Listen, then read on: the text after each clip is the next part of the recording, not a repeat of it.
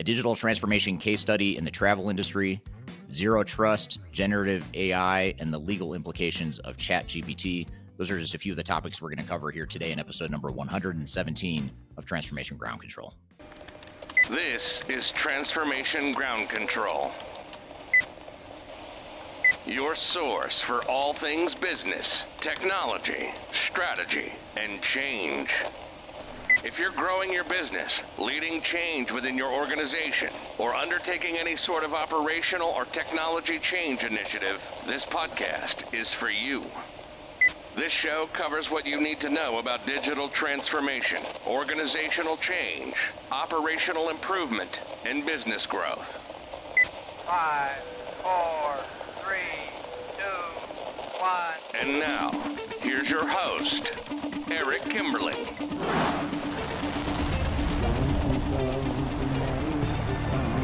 Hello, welcome to Transformation Ground Control, episode number 117. My name is Eric Kimberling, the CEO of Third Stage Consulting.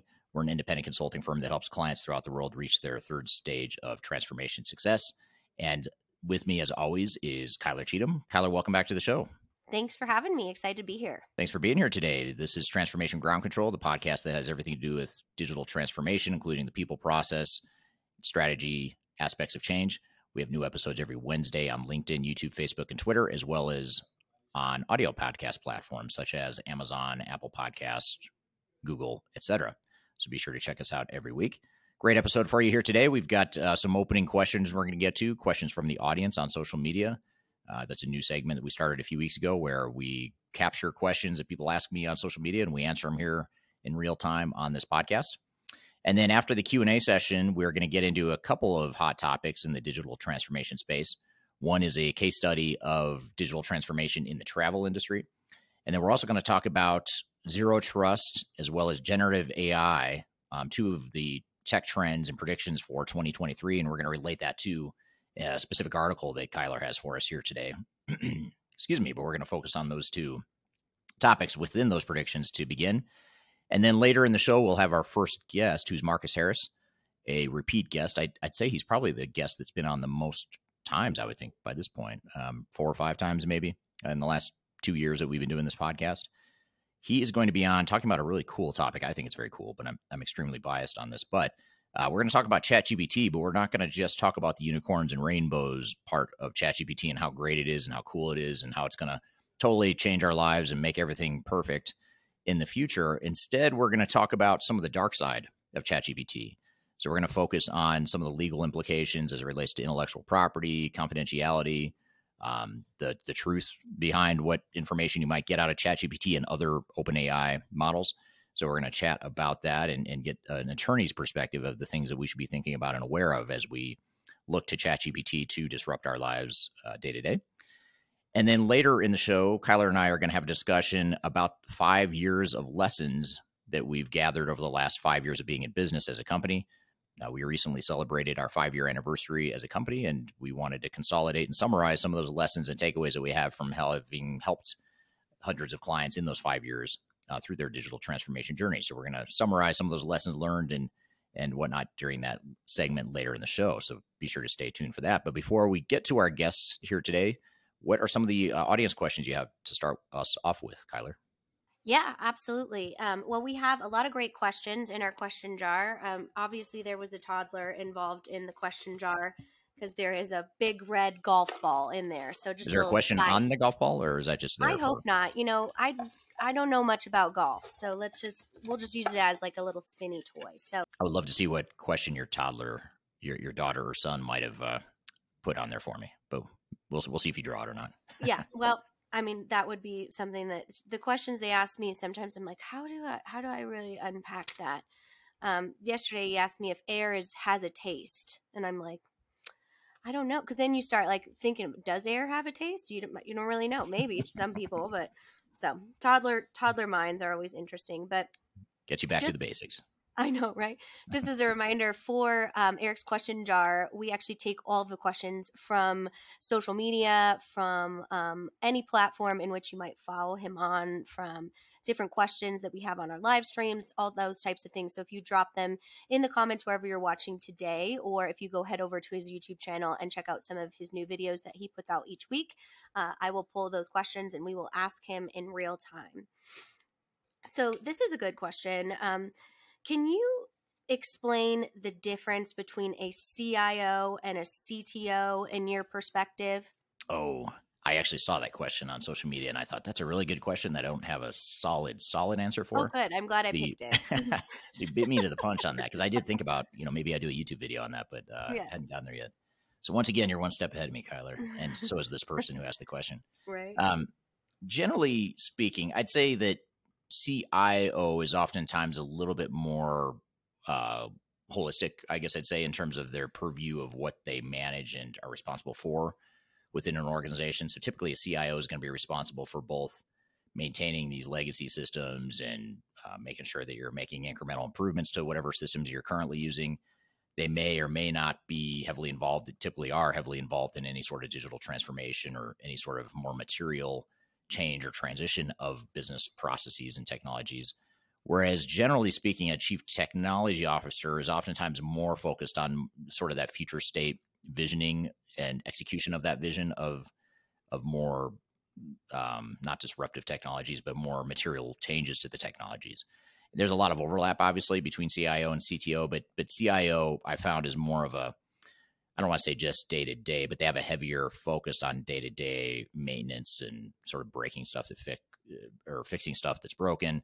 And certainly, if a transformation happens, they're involved with that as well. Whereas a CTO is often more focused on that. Now, that's just speaking from a non-tech organization. So if you're a manufacturing organization, whatever, that's the way it works. If you're a CTO at a software company, that's a lot different. That's more focused on sort of the vision of what that technology roadmap is going to look like and the sort of technologies you're going to develop for release to a customer base. So there's sort of like two types of CTOs, one being tech focused for a software company and the other one being more broad, that any big non-tech company might have as well. I'd say CTOs are becoming a little more in vogue. CIO, it's been around for a long time, that Yeah. role, but CTOs are a little bit newer and more focused on the future state, typically. And some organizations will have both. They might have a CIO and the CTO reports to the CIO, or I've seen cases where you've got a CIO and CTO that report up to the CFO or the CEO. And in those cases where the CIO and CTO are peers, it's generally the CIO is more focused on maintaining the current state, and CTO ends up becoming a little bit more focused on that transition into the future. Yeah, it sounds like it kind of falls into that it depends, on the organization and the needs of the business and those types of different things. But definitely a good distinction there. All right, this is another great question. Is it fair to say system modernization is a service offered in digital transformation? It is, yes, I would agree with that. System modernization is one, call it potential angle or potential lens that you can view digital transformation through. But digital transformation is a little bit more broad than that, or there's more options when you just look at a more comprehensive digital transformation. It could certainly involve system modernization, or it could involve more material business process changes, organizational changes, and more of the true transformation side of things. Um, in some ways, it's like slicing hairs, though, to talk about system modernization versus digital transformation. I Mm-hmm. personally think you could use those terms interchangeably, or just look at digital strategy, define what your digital strategy is, which may entail system modernization, or it could entail more of a broader transformation as well. So yeah, I would agree that it's a component within digital transformation, but it's not the only component. Exactly. Yeah. Like things like OCM and culture and all of those types of things go Yeah, into the full digital transformation campaign. yeah, So, absolutely. sorry, I'm stuck in the question jar. um, should I assume that it is always best to go through pre-implementation planning phases prior to the software search even begins? Hmm. Well, I'll give you sort of the utopia answer, and then I'll give you the real world answer based on the realities of organizations. I'd say the utopia answer is, in a perfect world, yes, you would do a lot of those pre-implementation activities, which would entail defining your future state processes in a fair amount of detail, defining your future state organization, defining the sort of the IT roadmap as far as how you're going to transition out of current systems and into future systems. As well as a PMO governance and all that stuff. Ideally, you would want to do that if you can prior to getting into a selection process, because then you have better clarity on what it is you're looking for and what your needs are and how potential technologies could fit within your transformation. But the reality is most organizations, or a lot of organizations we work with, just don't have that luxury of being able to execute that utopia state, because oftentimes you need the software selection phase in order to justify any sort of material investment in the transformation going forward.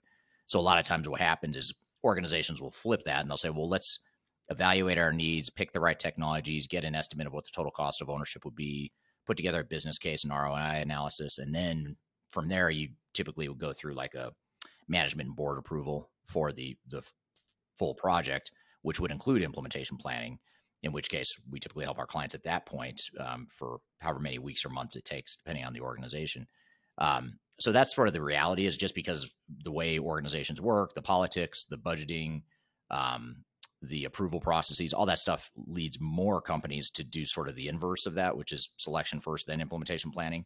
But if you know you're going to move forward and there's not doubt, or if you've already gotten approval for a transformation, then I would say the better path is to do more of that planning up front and then go into the selection process, which is then going to speed up things later on.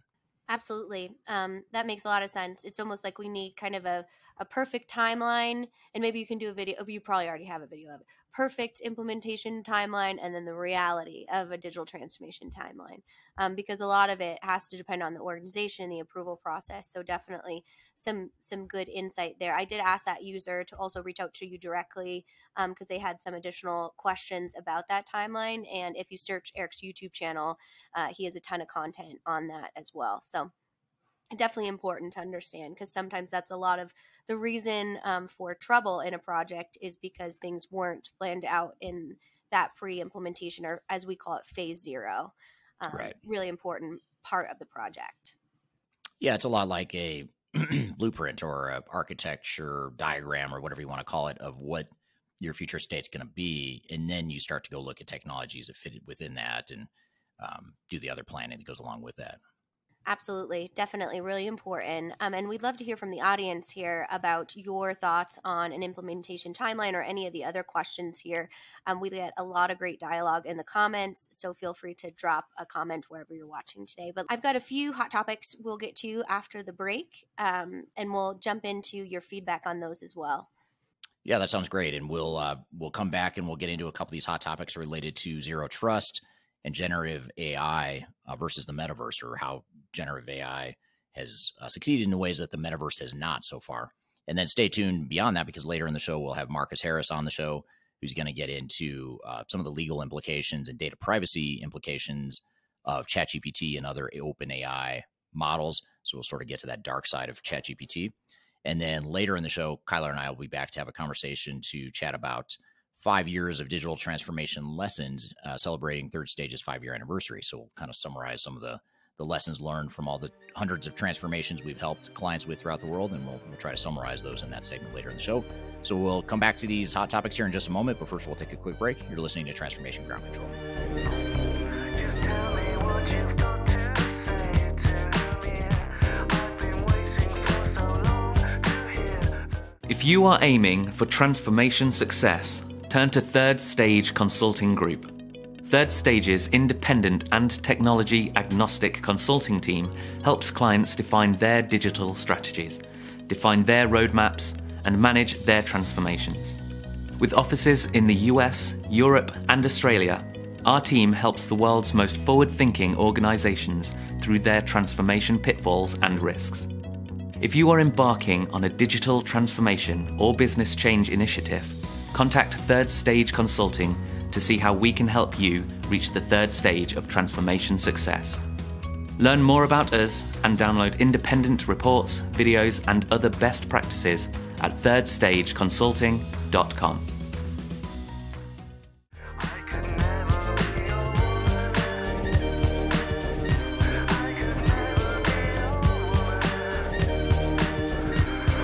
Hello, welcome back to Transformation Ground Control, episode number 117. My name is Eric Kimberling here with Kyler Cheatham.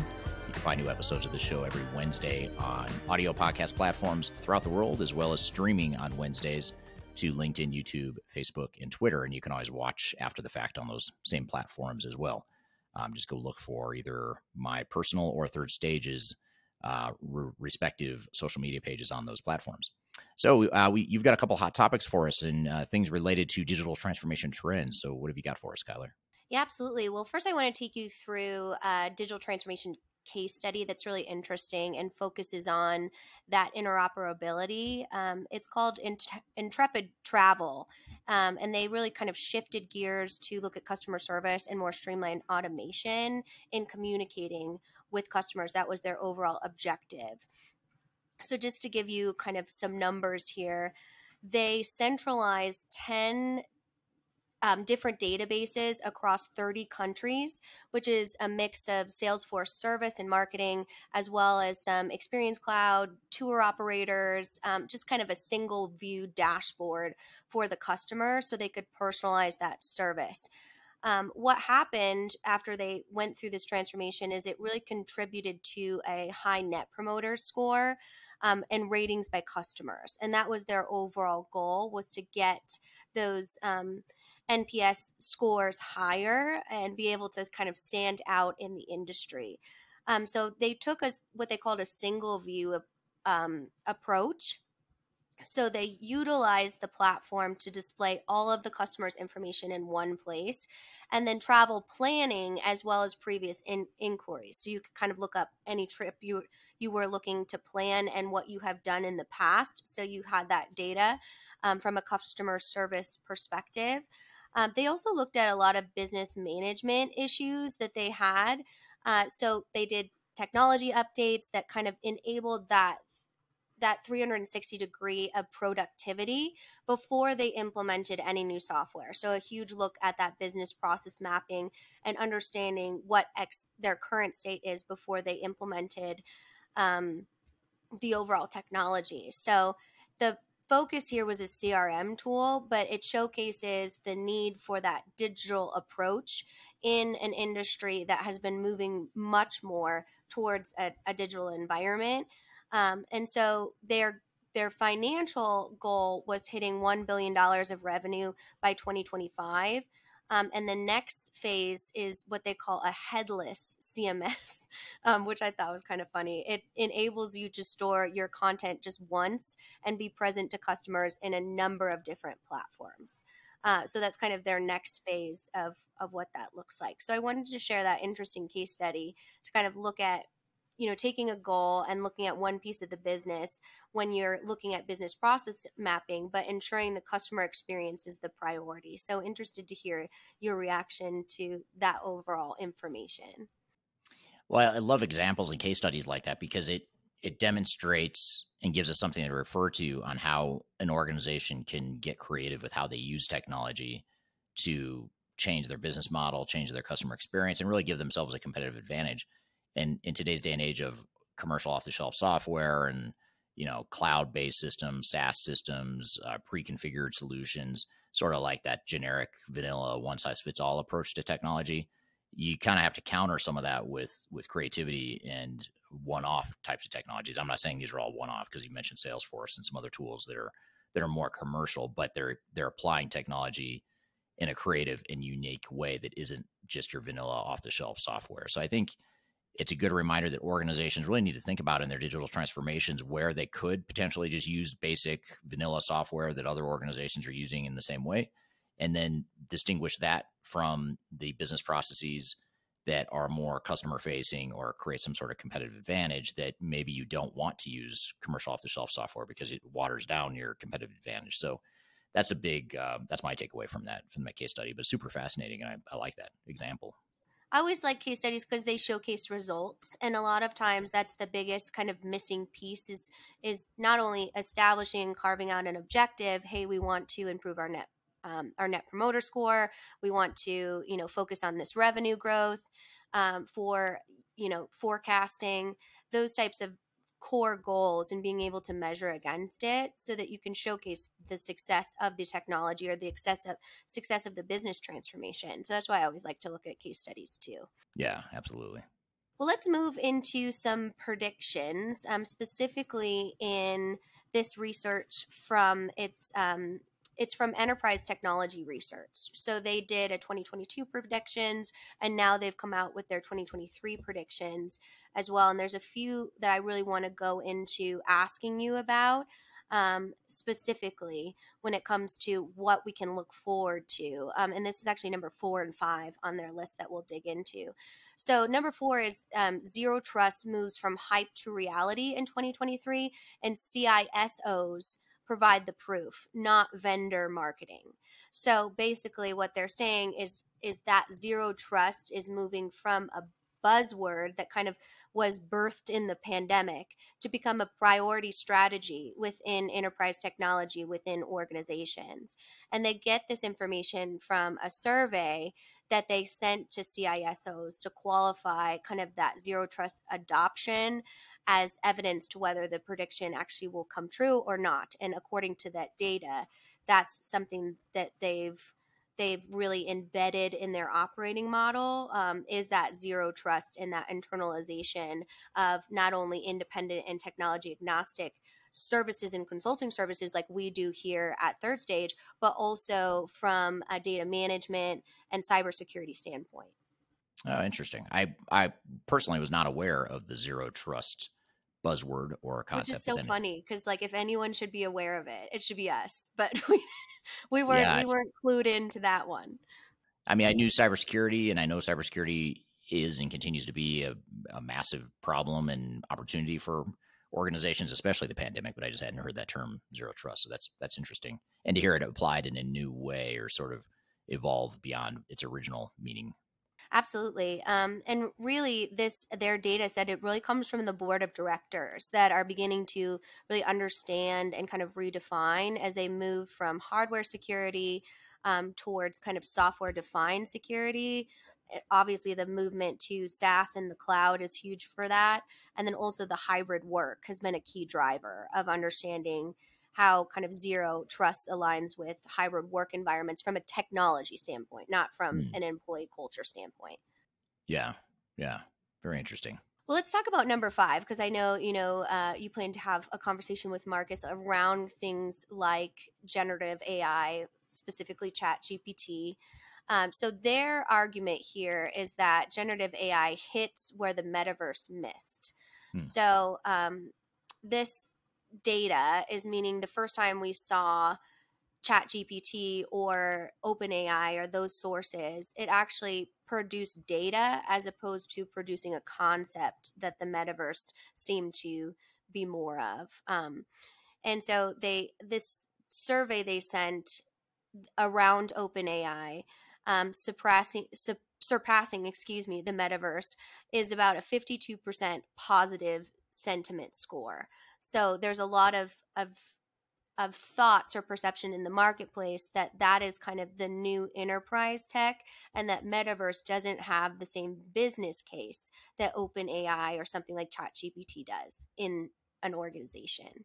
Yeah, I could see. That's really interesting. I hadn't really put the two together or compared the two in that way. But a couple of thoughts come to mind is that, first of all, ChatGPT is fascinating to me, not only because of the underlying technology and what it can do, but just the way it's caught on like wildfire, throughout the world in terms of just at the consumer level. Individuals, not even just organizations, but mostly individuals that are deciding to use and embrace this new technology, whereas the metaverse seems to have a lot higher barriers to entry. It's not quite as it's not quite as accessible, and it's a little bit more complicated in my opinion. So I could see why um, AI models or open AI types of platforms are catching on so quickly. But it makes me wonder about people like Mark Zuckerberg and Facebook who like just named their whole company after Meta, doubled down on metaverse, and like, oops, was that a mistake? Which I always wondered if it was even before AI came around. But now you really start to wonder if, does AI sort of take the place that metaverse could have taken, especially in enterprise situations. Like, we've had some conversations on here about how organizations are starting to use the metaverse. I know you've brought up hot topics in the past around, some case studies of how larger organizations are using the metaverse to help with design and collaboration and things like that. But do you need the metaverse to do that, or is that something else that generative AI models could do? I don't know the answer to that. I have a hypothesis that you probably could do that and probably do it better and faster and easier in an OpenAI sort of platform. But I guess we'll see over time. So that's super interesting. Yeah, and this research actually follows the investment, which I think is interesting, the actual capital behind where are those investors going. You saw a lot of people, like you mentioned, invest all in the metaverse. However, now it's really shift, and investors call AI really recession proof, and have moved more of their money, specifically Microsoft, as we've seen their recent investments in OpenAI, are kind of a showcase of where that trend might be shifting. Yeah. Yeah, for sure. And so many vendors are getting into it now with obviously, Microsoft, Google, OpenAI itself, as a standalone company, but it's taking investments from some of these other tech companies. Elon Musk has his own platform that he's investing in. So super interesting to see just all the competitors and the different options that are coming along. And I'll be curious to see where things stand when the dust settles. I don't think we're anywhere close to really knowing who the leading contender or what the mainstream option is going to be. It might be ChatGPT, but based on history and experience, usually the pioneer or the first mover in a disruptive field like this isn't going to be the one that's standing at the end of it all. Usually someone will come along and do things better and faster and in a more sustainable way. So we'll see if that's the case here too. Absolutely. Well, lots of opportunity, but also lots of considerations as you will go into and unpack with Marcus here. So I know I'm excited for that conversation for sure. Yeah, it should be a great one. And for all the talk about ChatGPT and all the hype behind it, I guess our goal is to not necessarily be a buzzkill or a downer on the whole thread, but certainly embrace and recognize the opportunities that come along with OpenAI, ChatGPT, Bard, DALL-E, whatever AI platform of choice you want to insert here. But we want to talk about just some of the legal implications, the data privacy issues, and really just the dark side of ChatGPT and OpenAI. That's really our goal here, is because our philosophy as a company, and certainly on this podcast, is to look at the good, the bad, and the ugly of any trend or any technology or any approach that you might take. And it's easy to think that something like ChatGPT only has upside, but there's significant downside, and that's what we want to get into. And I thought it'd be great to have a attorney's perspective on that. So we thought we'd have our go-to attorney for stuff like this, who's a software attorney and IP intellectual property attorney, Marcus Harris from Taft Law. He's a repeat guest on the show. We're going to have him on to talk about all that stuff. But first, we'll take a quick break. You're listening to Transformation Ground Control.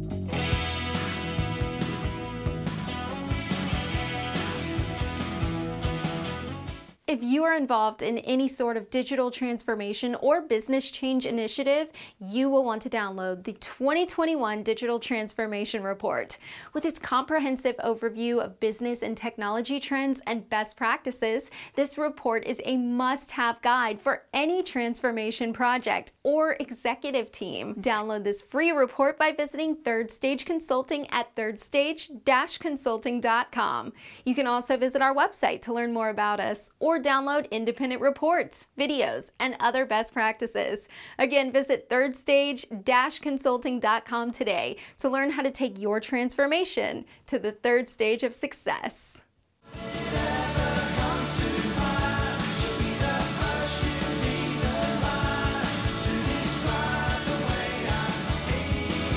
Hello, welcome back to Transformation Ground Control, episode number 117. My name is Eric Kimberling, here with Kyler Cheatham. You can find new episodes of this show every Wednesday on YouTube, LinkedIn, Facebook, and Twitter, where it streams every Wednesday.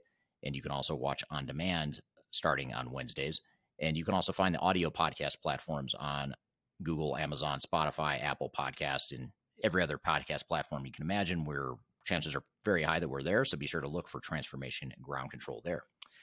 So I'm excited for our next guest, a repeat guest who almost doesn't need an introduction, but we'll introduce him anyway, since it's been a while since he's been on, or at least a few weeks since he's been on.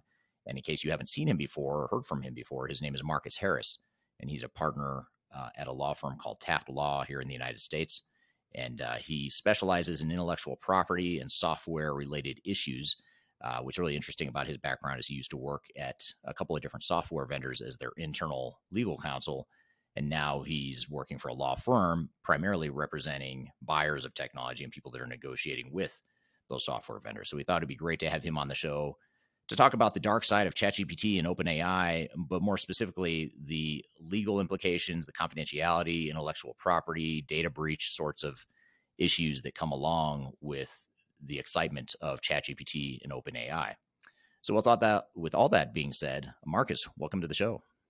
Hey, Eric, it's good to see you again. I appreciate you inviting me on to talk about this. And like you said, I mean, this is an evolving world of really innovation and impact. And I think, the legal implications are pretty critical to have an understanding of, especially, I mean, I look at this from two perspectives. One is just from a consumer perspective, wanting to know what the legal implications are, kind of play out those risks and look at how, this is going to impact you and what kind of legal constraints there are with respect to AI.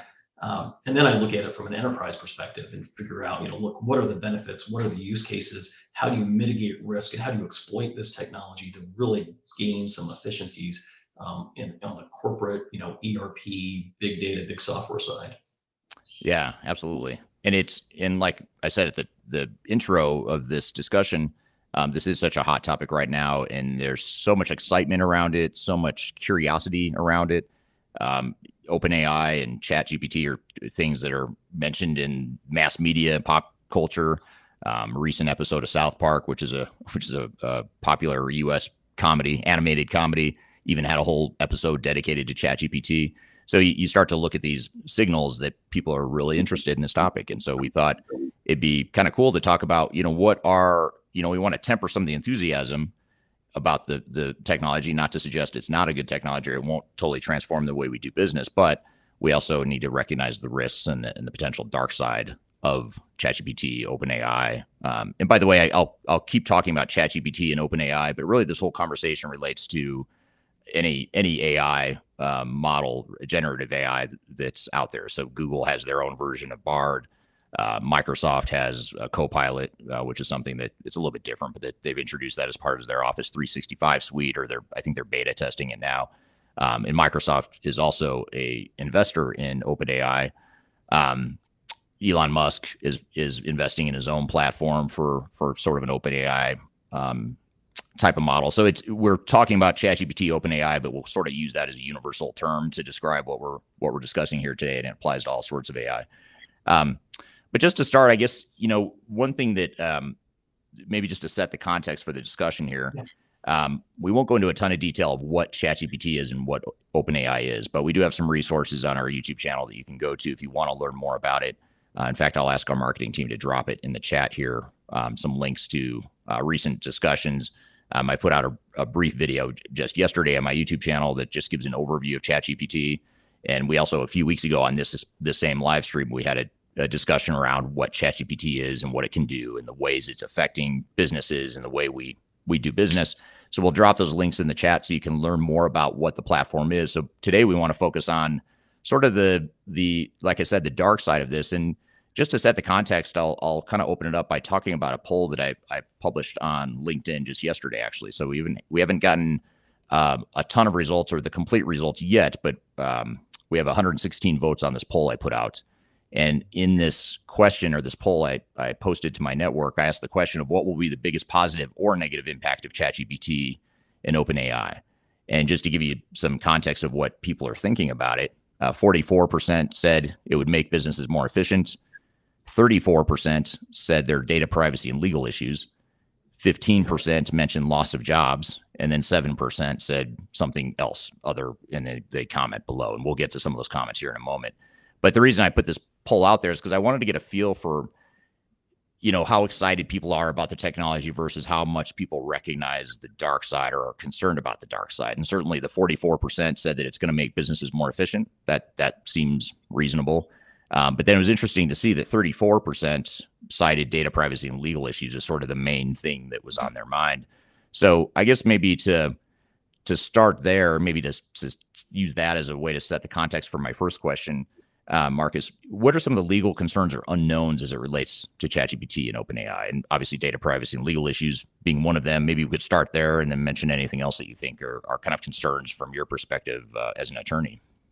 Yeah, I mean, I think, just generally with respect to OpenAI and ChatGPT, I mean, this is probably an inflection point from a technology standpoint that I don't think we've seen before. I mean, to me, this is as revolutionary as, anything that has come before that just has the ability to transform the way we interact with people, and just the levels of efficiency. And of course, with that kind of power, as they say, comes great responsibility, right? And one of the concerns that I have, if we're going to talk about the dark side, and I do want to talk about some of the efficiencies and some of the positive things about this, because I think they're enormous. But one of the issues with legal regulation and the law as it applies to technology has always been the fact that technology is always 3 to 4 steps ahead of where existing laws and regulations and any kind of regulatory framework exists. So we're always in a scenario where we are catching up. And I think one of the fundamental issues from a legal perspective, and there's so many, okay? I mean, we can talk about this for hours, but one of the things that is problematic is these tools, these systems are being trained on a corpus of text, of speech, of data, and you don't have necessarily an understanding of what is made up of that body of information. Where are they getting it, for example? Okay, and I think that creates a fundamental risk and a fundamental problem for a variety of reasons. One is, what is the accuracy or the reliability of the output? And we have an old saying in our industry, and it's garbage in, garbage out, right? You put bad data in, you get bad data out. So if there is no control or no regulation or no interest in the accuracy of what this thing is training on, then there's really no guarantee as to the accuracy or the reliability of what you're going to get out, the output of the content that you have created through this tool, and the reliability of that. And that creates substantive issues from just a liability standpoint, from an IP infringement standpoint. And I do think really that is going to be somewhat of a self-regulating issue, because you're going to have different competing products, and if one is less reliable and the results are not as good as another, then people are naturally going to gravitate towards a different product. But I think they're inherent in that is just a lot of substantive risk. I mean, what data is being utilized, and how good is the product that you're getting out of it, and how do you utilize it? And then downstream, how do you protect the ultimate end user? So for example, if you're a software vendor that's incorporating AI generated content into your products, what kinds of reps and warranties, indemnities, and limitations and liabilities are you going to take on with this unknown corpus of data?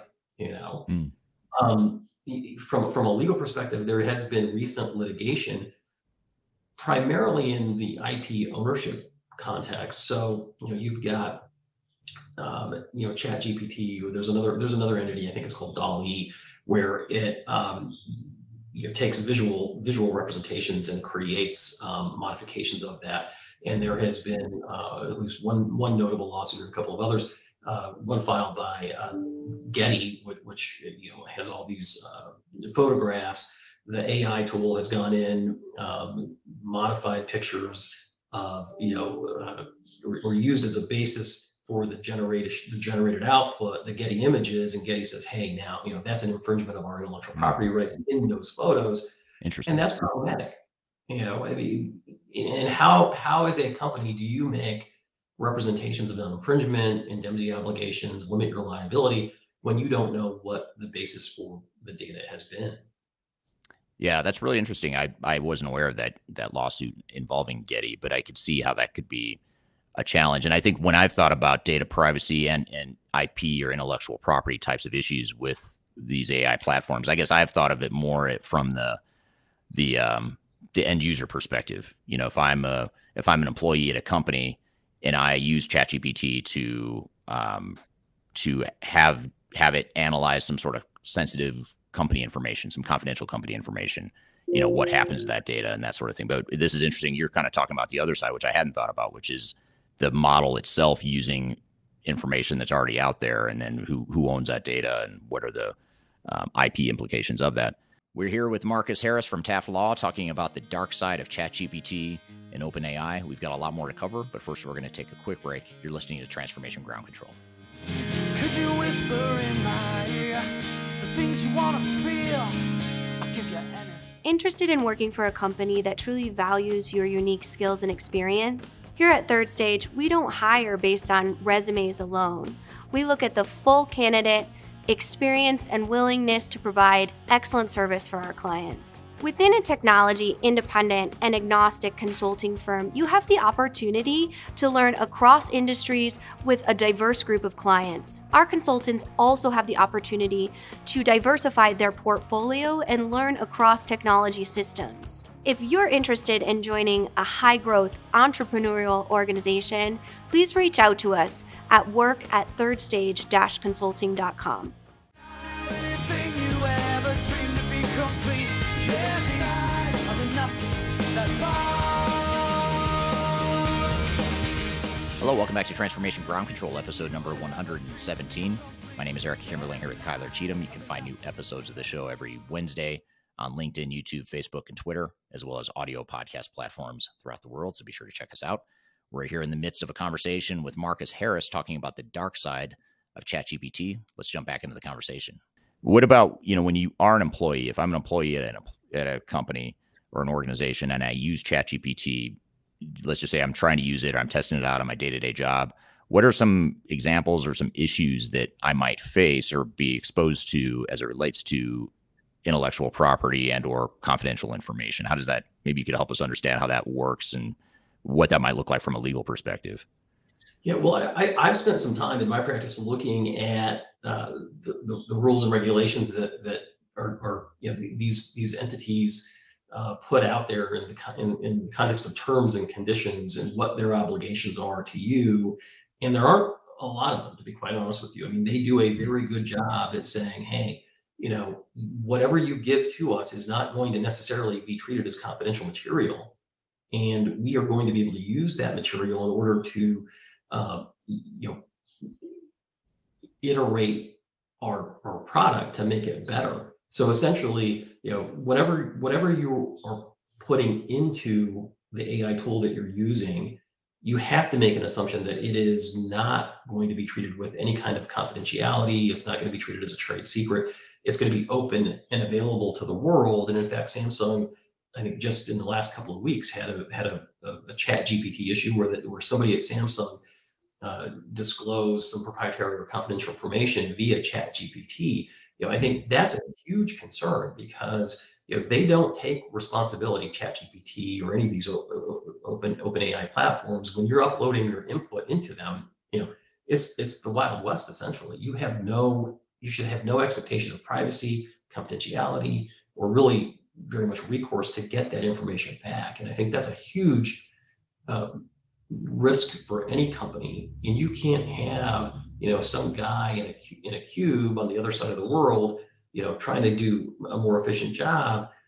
But then, having ChatGPT, for example, generate substantive pieces of code and then incorporating that code into your generally available product, those create substantive issues of liability, infringement, and exposure for enterprise customers and enterprise vendors. Yeah, that's really interesting. What about, this just occurred to me as you're talking there, Marcus. It kind of reminds me a little bit of the early 2000s when Napster was becoming a thing. And those of you watching or listening that don't remember Napster, it was a platform that was developed that basically allowed you to share music. And it became an issue because obviously there were copyright issues and bands like Metallica. I remember Metallica being kind of leading the charge on this, but Metallica sued Napster because they were creating this platform that allowed people to essentially steal their music, and they weren't getting money for what was rightfully theirs. And ultimately, over time, they sort of won that fight. They won that battle, and Napster is no longer around, I don't think, or maybe they've been wrapped into some other company, but they're not as relevant as they were at one point 20 years ago. But they're sort of a flash in the pan. They sort of came and went because of some of those issues. I don't know that it's necessarily the same thing, or from a legal perspective, it's the same kind of issue. But are these AI platforms or vendors, are they at risk because they're providing a platform that exposes potential confidential information and shares that confidential information? Or is it just sort of like we and organizations as users of that tool, it's just a risk that we just have to deal with? What are your thoughts on that, or how do we balance I think that? it's really both. I mean, I think from the platform's perspective, like I said, they've got these pretty robust terms of use that have been generated by teams of attorneys that really do mitigate their liability and their risk of lawsuits and recourse. And that is being tested in the court system now with a variety of different lawsuits. So certainly, I think if that corpus of material that they use to train their AI on contains proprietary or confidential information that has been accessed without authorization, or is being used without express authorization, that creates a risk in the platform, not only to the owners of the platform, the providers of that product, but even to potentially to users. I mean, think about that for a second. As a user of ChatGPT, if you are now generating code that is where that AI tool has been trained on someone's proprietary code that's confidential, or protected by an intellectual property right, that the output that you have generated is now infringing, and who's responsible for that infringement? The AI provider attempts to wash their hands of it, and we'll see how successful they are in doing that as these court cases move on. But then what is your liability as the person that generated that code? I mean, the AI provider is going to point at you and say, well, you represented that you had the right to do what you did. You put input in. You're responsible for what comes out. That's not necessarily true. So, I mean, we're at the vanguard of a lot of these legal issues, and it's super, super interesting. And I think there's certainly going to be some trailblazing, legal precedent that comes out of these that's going to define, the parameters of how we all are going to use these systems in the future. So, some of the other issues associated with this too are, I mean, if who owns this output is another fundamental question that really has been clarified, at least to some extent, by the Copyright Office in the last month or so. And the Copyright Office came down on this by saying, if you are inputting information and the output really has no human interaction or control or discretion, that is not protectable from a copyright perspective. It's not protectable intellectual property here at the Copyright Office. So, if you were to go in and say, okay, well, let's do a new painting in the style of Van Gogh and Monet, and now you want to apply for copyright protection, the Copyright Office is going to ask you certain questions about it. And if there is no human interaction or human control over what has come out, they're going to reject it from a protection standpoint, which is in contrast, and this is their example, a graphic novel that has text that is generated by a person, or maybe partially generated by an AI tool, but then edited and vetted and modified by a person with AI images that are generated by AI. There's going to be copyrightable elements to that, and that work would be protectable. Maybe not every element of that work. So, they're coming down with clarity, certainly at the Copyright Office, and providing guidance to consumers and courts as to what is protectable and what is not. Yeah, that's fascinating. I was not aware of that the Copyright Office of the U.S. government is already providing those parameters. And it leads me to another question here, which is that, you see a lot of governments throughout the world, as you just described in the U.S., the governments are responding fairly quickly. I mean, as fast as governments can move, I suppose. They're responding quickly to this threat or the uncertainty around ChatGPT and OpenAI. In fact, some countries like Italy, for example, just a couple of weeks ago, completely banned ChatGPT and said it's just a platform that it isn't legal in their country. And then I think China just recently, a few days ago, did something similar. So governments, in some cases, are taking more extreme measures and just sort of trying to shut it down or trying to completely control or limit the exposure. I know this is totally, as an attorney, you probably hate this question because I'm asking you to predict the future in a world of uncertainty. But what do you think that'll continue? That trend will continue with U.S. or with global governments getting more and more involved in trying to regulate it, similar to what they're doing right now with cryptocurrency and other things that could be perceived as threats to the sort of the status quo. Do you think that'll continue, or what would your prediction be on that front? I would expect it to continue in certain jurisdictions. And I think for me, that really is the wrong approach, because I think, just outright banning something without fully realizing the benefits of it, there's a real risk in that your technology industry is going to be left behind. And, once you let the genie out of the bottle, so to speak, you can't really put it back in. And, these things don't necessarily have borders, right? I mean, if you've got, ChatGPT that's generally available, people are going to find a way to use it.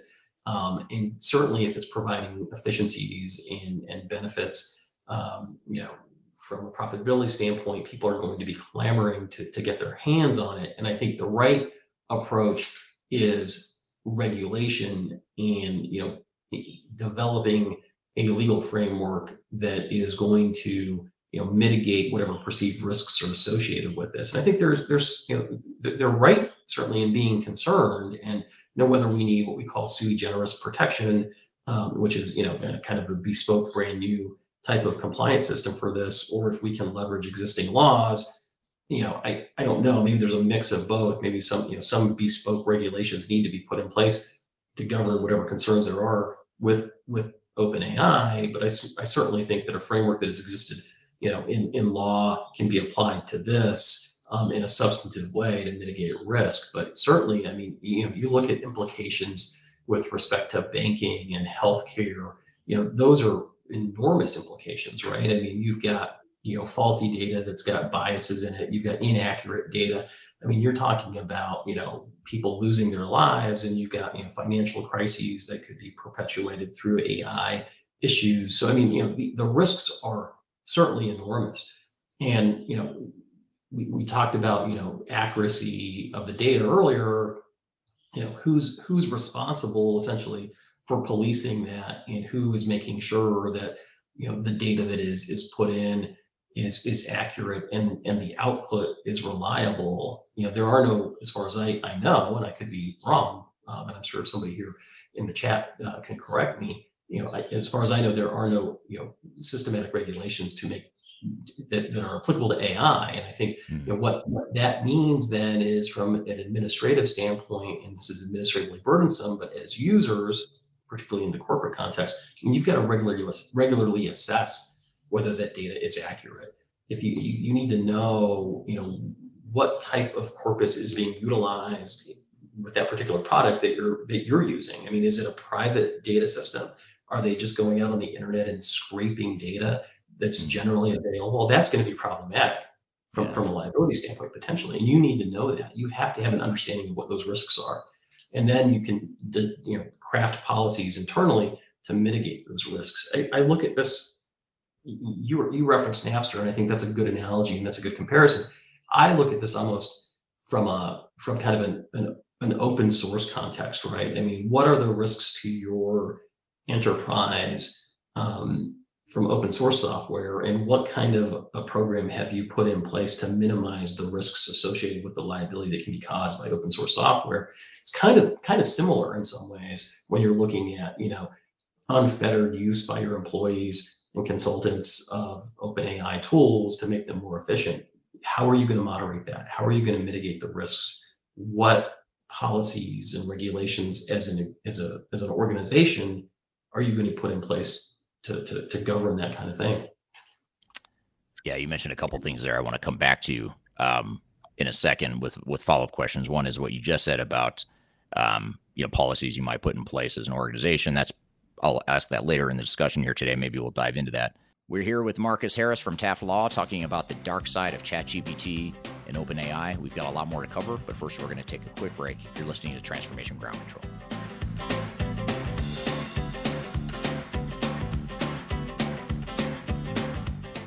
If you are aiming for transformation success, turn to Third Stage Consulting Group. Third Stage's independent and technology agnostic consulting team helps clients define their digital strategies, define their roadmaps, and manage their transformations. With offices in the US, Europe, and Australia, our team helps the world's most forward-thinking organizations through their transformation pitfalls and risks. If you are embarking on a digital transformation or business change initiative, contact Third Stage Consulting to see how we can help you reach the third stage of transformation success. Learn more about us and download independent reports, videos, and other best practices at thirdstage-consulting.com.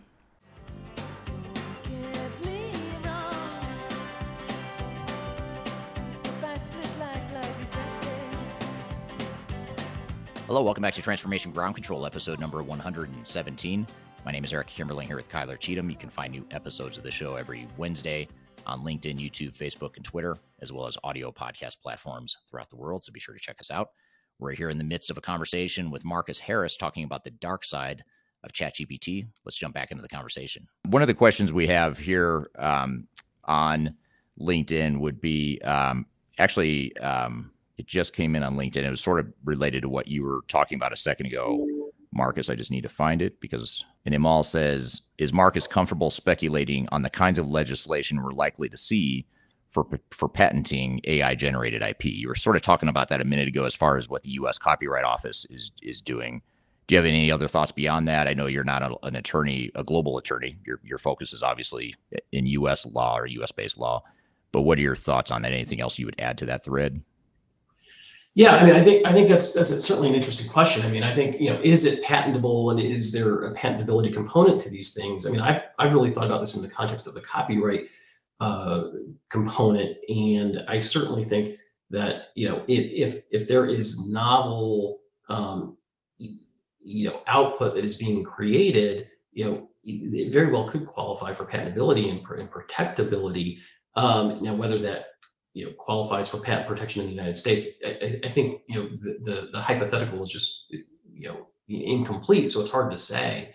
So I talked about something that lawyers call sui generis protection earlier, and we may get to a point where you've got machines using machines to create innovative technology, and there may need to be some sort of a program put in place to protect that doesn't really rely on this component that the Copyright Office requires, which is this human intervention and human component to it. So I could definitely see legislation that would expand or clarify the patentability of technology that's being developed through OpenAI sources. So I think that could be something that comes down the pike. But like I said, it's really hard to say, without having specific models and things like that. But it's a real interesting question. Yeah, for sure. Here's another comment. I'm actually going to pull this comment off of my LinkedIn poll that I mentioned earlier, the poll where I asked, what the biggest positive or negative impact of ChatGPT and OpenAI would be. And in this thread, one person, Jonathan on LinkedIn, chose other. And then when you choose other, I ask people to put in the comments what they think the real issues are. And I'm going to read this comment, even though it's a bit longer. I'll try to condense it a bit here, but it brings up a really good question and something that I don't know that a lot of people have really thought about. Just like a lot of people haven't really thought about the confidentiality and IP issues with ChatGPT. But what Jonathan says in response to the poll is the items you have on the list don't even begin to understand the complexity of issues we face. What about faking people with fake explosive messages, fake videos, propaganda, disinformation, irresponsible know-how, like kids gaining dangerous chemistry know-how, or the floodgates of security threats and exploits by generated code? He goes on to just list a bunch of things that you could use AI for, persuading people into scams, fake family members calling you for cash. You can't tell that that's not a family member.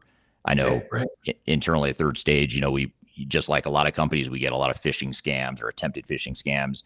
And could someone replicate me and create my face or voice and make it sound like I'm saying, hey, Marcus, I need you to wire me $1 million right now.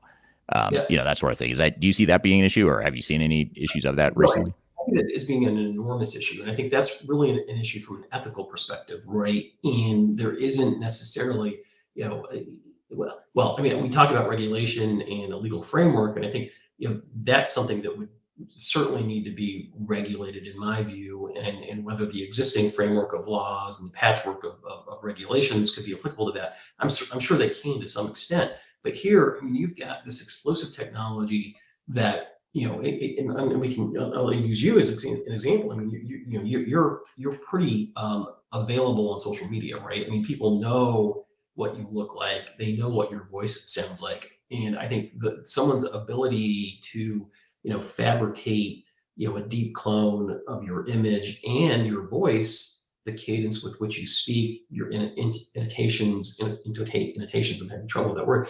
I think that would be pretty easy for one of these OpenAI platforms to replicate, and then all of a sudden, we've got or this deep fake version of you calling somebody, asking them for money, or whatever it is. I mean, I think the ability to clone your voice, mimic speech, cadence, tones. It's really off the charts. And if you look at how a lot of those interactions have taken place from a commercial standpoint to date, I mean, you go onto a website and there's a chat bot that interacts with you, and it's this kind of halting stop and start interaction. That's all going to change fundamentally. And there's the ability to use that for a nefarious purpose, which is the deep fake fraudulent schemes, causing havoc in financial markets, political crises.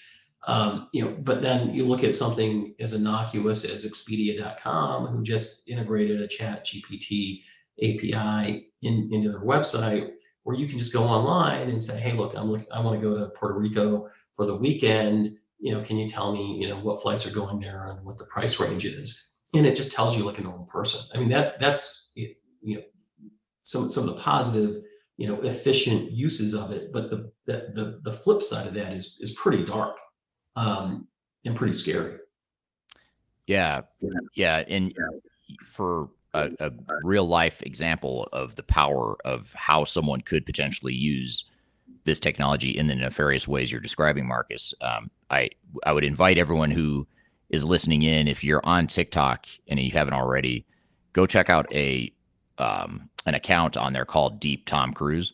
And and I've mentioned it before on this podcast, it's a fascinating account. It's actually pretty funny.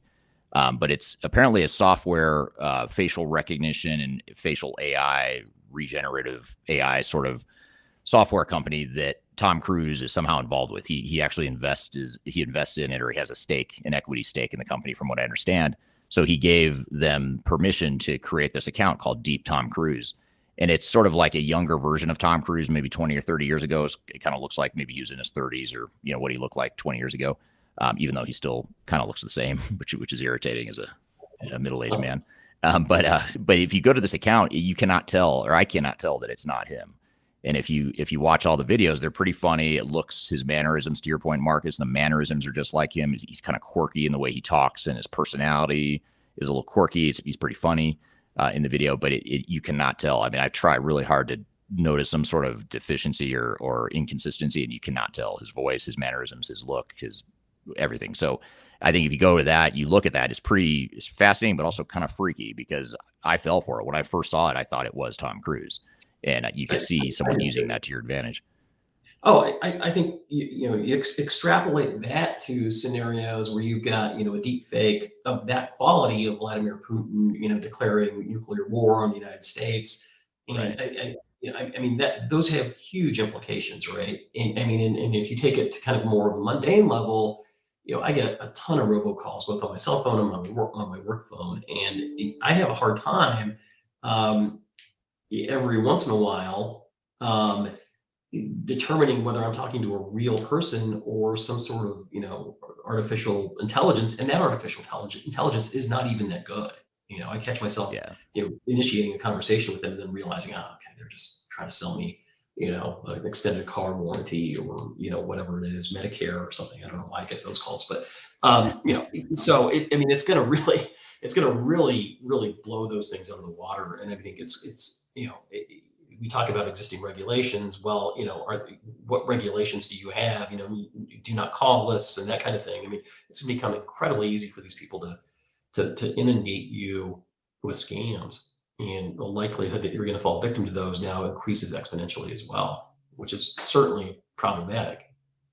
So I guess asking a question I already asked you, but asking it in the context of what you just said, who's responsible for that from a legal perspective in the future? Or how do you think courts and governments, throughout the world might settle that, or will they settle it? Like, is it my fault if I fall for something like that? Is it the person? Is it obviously it's the criminal's fault, whoever creates the fraud, or there's obviously liability there. But how at fault or at risk are we as people that might fall for it, and or organizations or platforms that enable that sort of activity? How do you allocate the liability, I guess, in this whole equation from your perspective? Well, I think the owners of these AI tools have to act reasonably, right? And I think there's an effort on their part to do that. And I think as long as they're meeting a certain standard of reasonableness and trying to prevent, the nefarious use of their tools, really that, you can only do what you can do, right? And I think if they're not being reckless or they're not being negligent, then I think the liability that they have is probably going to be on the lower end of the scale. I think what you're going to get into a situation where there's a vulnerability in the AI platform that someone is able to exploit, kind of like a hack, and now starts to create something that can be utilized in a bad way. But then you're always going to have a situation where you're going to have criminal organizations or people with ill intent in developing technology that's substantively similar and just as good, that's going to be focused on fraudulent activity. And how do you regulate that? I mean, you can't regulate the criminals from not being criminals, right? I mean, you can have laws that hold them liable and criminally responsible for those things. But certainly, I think you've seen these efforts. I was watching a YouTube video the other day where someone was using, I think it was ChatGPT, and they asked it how to make a bomb, and that's against one of its parameters of use, and it said, "Hey, I can't tell you that. Sorry." So Right. they're putting those kinds of safeguards into the system, but there are certainly I think workarounds, and criminals are certainly creative, and they're going to get around those types of things, and they're going to put those in place certainly. Yeah, and you sort of allude to something that we started to talk about earlier, which is the inputs into these AI models and who's the arbitrator of truth. And I look to social media right now and the way governments throughout the world, including the U.S. government, where you and I are based, the U.S. government has, in my opinion, sort of overreached on its moderation of discussion and speech on social media. And that's just my personal opinion. I don't want to open a can of worms for people that might agree or disagree with me on that, but that's my personal opinion. So it makes me wonder, if the U.S., which is known for its freedom of speech and that sort of thing, we don't have freedom of speech in the way we used to, and the government has sort of cracked down to determine what it thinks is true and what it thinks is false or misinformation. How do you? I guess I worry a little bit that governments and other powerful bodies, even the AI platforms themselves, the AI vendors themselves, may start to moderate or may start to create these biases to reflect their own personal biases in these AI models. And it just creates a bunch of questions around what is fact, what is opinion, what's the quote unquote right answer. You mentioned that earlier about, these AI models are going out and gathering information that may or may not be true. And it's using that information that may or may not be true to create, outputs that it's feeding to its customers. So do you have any thoughts on that? I mean, how do you think that unfolds? I know I'm getting outside the legal realm here, and we'll talk more about social and government stuff, but I think it's incredibly problematic. I mean, I think there's bias exists everywhere, right? And I mean, if you've got bias in your data and you've got bias in your team, and the output then is dealt with as true by unsuspecting consumers or users of the technology, I think the implications are vast and incredibly problematic. I mean, you think about things like just diagnosing certain types of healthcare issues, and you think that there's whole populations that are more susceptible to this because of their race or their identity or whatever it is. I don't want to get political either, but if there's bias in that area, it's going to substantively impact, how people are diagnosed with disease potentially, right? Or if you think of, financial or banking utilization of these tools, who's going to get a mortgage now in what neighborhood and those types of things. I mean, certainly, the bias factor can be strong. And how do you regulate that, especially if you're concerned about overregulation? Having images of Tom Cruise is one thing, and certainly with his consent, it's a totally different thing. But how do you stop people from utilizing your images? And there's certainly laws in place to deal with that now. But I think there's got to be some level of regulation as to the quality of the content and the quality of the output. And I think for now, the self-regulation is really kind of where you're at with this, and we'll see where it goes.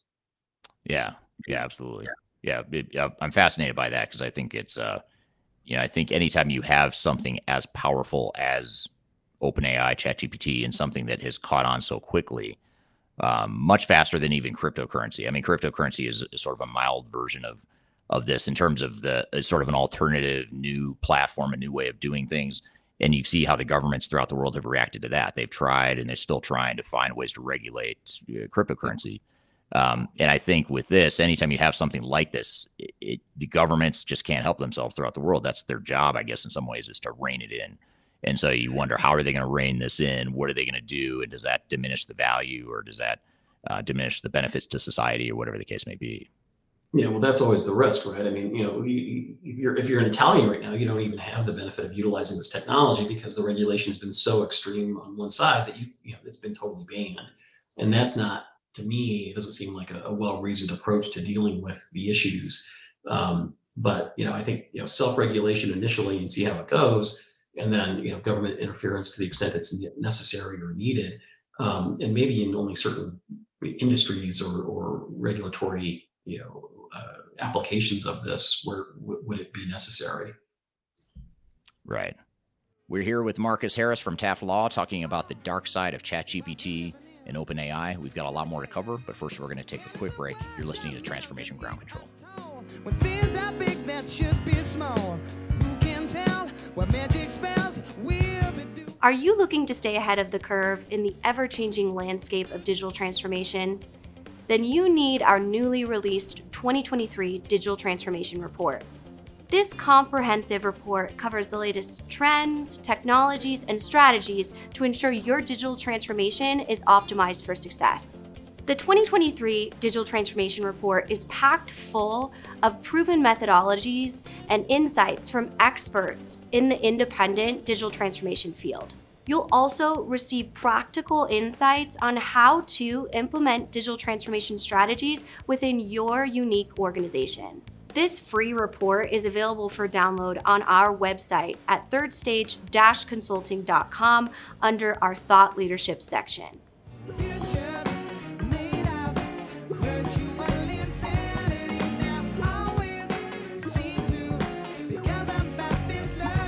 Hello, welcome back to Transformation Ground Control, episode number 117. My name is Eric Kimberling here with Kyler Cheatham. You can find new episodes of the show every Wednesday on LinkedIn, YouTube, Facebook, and Twitter, as well as audio podcast platforms throughout the world, so be sure to check us out. We're here in the midst of a conversation with Marcus Harris talking about the dark side of ChatGPT. Let's jump back into the conversation. So here's a follow-up comment to one of your comments earlier, Marcus. This is from Frederick on LinkedIn. Frederick says, looks like Samsung found out by an internal audit that people had done an infringement. ChatGPT didn't go out and post a Twitter post with the information. So in other words, ChatGPT didn't expose that information necessarily or make it public, but the internal audit exposed the fact that people had shared that confidential information. It doesn't change the fact that now that confidential information is part of the OpenAI data set and the data model, and it could be used. Obviously, ChatGPT is not going to go post that information on Twitter, but it is information now that was confidential. It might have been intellectual property that is now part of the OpenAI model. I think that's an important point there. Yeah, I think it's an important point too. It wasn't a data breach necessarily, right? I mean, it wasn't as if data had been exposed on the internet in an open and conspicuous way, though it had been exposed kind of within the corpus of this data set and is being utilized potentially by all the users of ChatGPT now. And what is being exposed and what's not being exposed, and how detrimental is it to Samsung in reality is hard to say. But it can't be a positive thing in any way, shape, or form, right? I mean, and this is why I think we talk about government regulation and then self-regulation of these tools, the owners of these tools.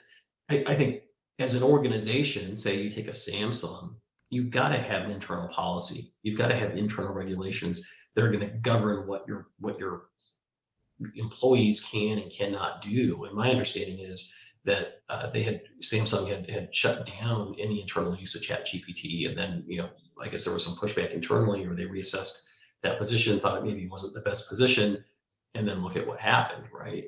But I think as an attorney, and certainly as a former in-house attorney, you really have to look at this with a careful eye, and look at the benefits and the risks, because you would like your company to take advantage of the efficiencies, and the business people are going to want to do that. But you've got to assess the risk and put in a regulatory scheme internally that mitigates risks, but also increases the utilization of the tool if you can. And that's not an easy thing to do. Right. Yeah, absolutely. Here's a question from LinkedIn. This is Carolyn on LinkedIn, although I'm wondering if it's really Carolyn. Do we know? I don't know. We'll it might be a deep fake version of Carolyn, but this alleged person named Carolyn, I'm kidding, Carolyn, but she says OpenAI's privacy policy for their paid premium API indicates that they do not use our proprietary data to tune their data model, nor do they store our data. Other than their privacy policy, how can we be assured that our sensitive data is secure? So I guess, first of all, I'm not aware of that. I'm not aware of what their privacy policy is, to be honest. So I'm not sure, I can't validate that is what it says, that they won't use it to tune their data model or store their data. I guess that begs the question of, well, then what's the difference between what they do store and use in their data model versus what they don't store? I'm not sure what the differentiators are. Is that something you're familiar with or have any thoughts on? Well, I've looked at the ChatGPT / OpenAI terms of use, and my understanding is that it's pretty vague, and there's a lot of nuance and gray area that would allow them to utilize any information that you would submit to be able to at least modify the platform or make it more efficient. But I certainly I think the bright line rule here for me as an attorney, regardless of even what the terms of use say, if you're going to be submitting information that is confidential or proprietary or trade secret into this system, that is a fool's errand right there. That is not something that you should be doing or allowing as a company, encouraging your employees to do. And there should be some restriction internally that you impose as a company to prevent that from happening. Because to me, I think the likelihood that that information is going to be utilized in some way is very high. And I think the risk to the company, you don't know what it is. I mean, I think in the Samsung example, you have a scenario where, you've got information that's part of the corpus, and it's being, utilized in some way, shape, or form. How substantively, I don't know. I mean, talk to Getty Images, and they're certainly not happy that their proprietary copyrighted photographs have been part of or incorporated into the corpus and are being utilized to generate images. What's the infringement from a real practical perspective right there? In some ways, it doesn't matter because there's statutory liability, and I think that the total damages that they're seeking is something like $12 million. So the risks and the perceived risks are really maybe don't equal or aren't the same, but certainly from a liability and risk perspective, you've got to manage it and mitigate it. Yeah, absolutely. Yeah, great point. And it's a lot of what we're talking about here today seems to come back to a common theme, which is we don't really know. We're talking about a lot of uncertainty and a lot of speculation of what might happen in the future. Some of this has already happened, but I'd say, there's probably 90% or more of this that we haven't really figured out or settled yet as it relates to ChatGPT. Right. one of the things that we haven't talked about that's directly related to the Samsung incident and the utilization of this information is, what do you do as an organization when you have a huge, data set of user information? Let's say, you're a company that's utilizing, AI, and you're using a software product that incorporates AI to analyze, uh, end user, data, confidential information, proprietary information, personally identifiable information, and that's being utilized in the data set. What are your obligations with respect to GDPR? Some of the other privacy regulations, and what are your, not only what are your responsibilities, but what are your liabilities with respect to doing that? And certainly, I think GDPR, would say that you've got to be transparent and you've got to get consent. And you need to certainly let people know if there's an automated decision making with respect to their personally identifiable information.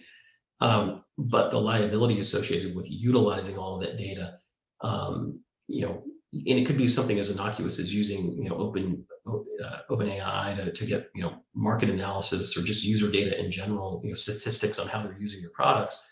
But you're now utilizing personally identifiable information, and you're putting that into the AI system. That is problematic, I would think.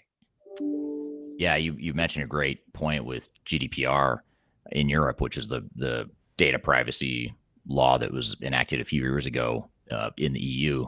And that's a great point. I mean, you've got GDPR regulations that sort of limit, what can or can't be shared or used in this way.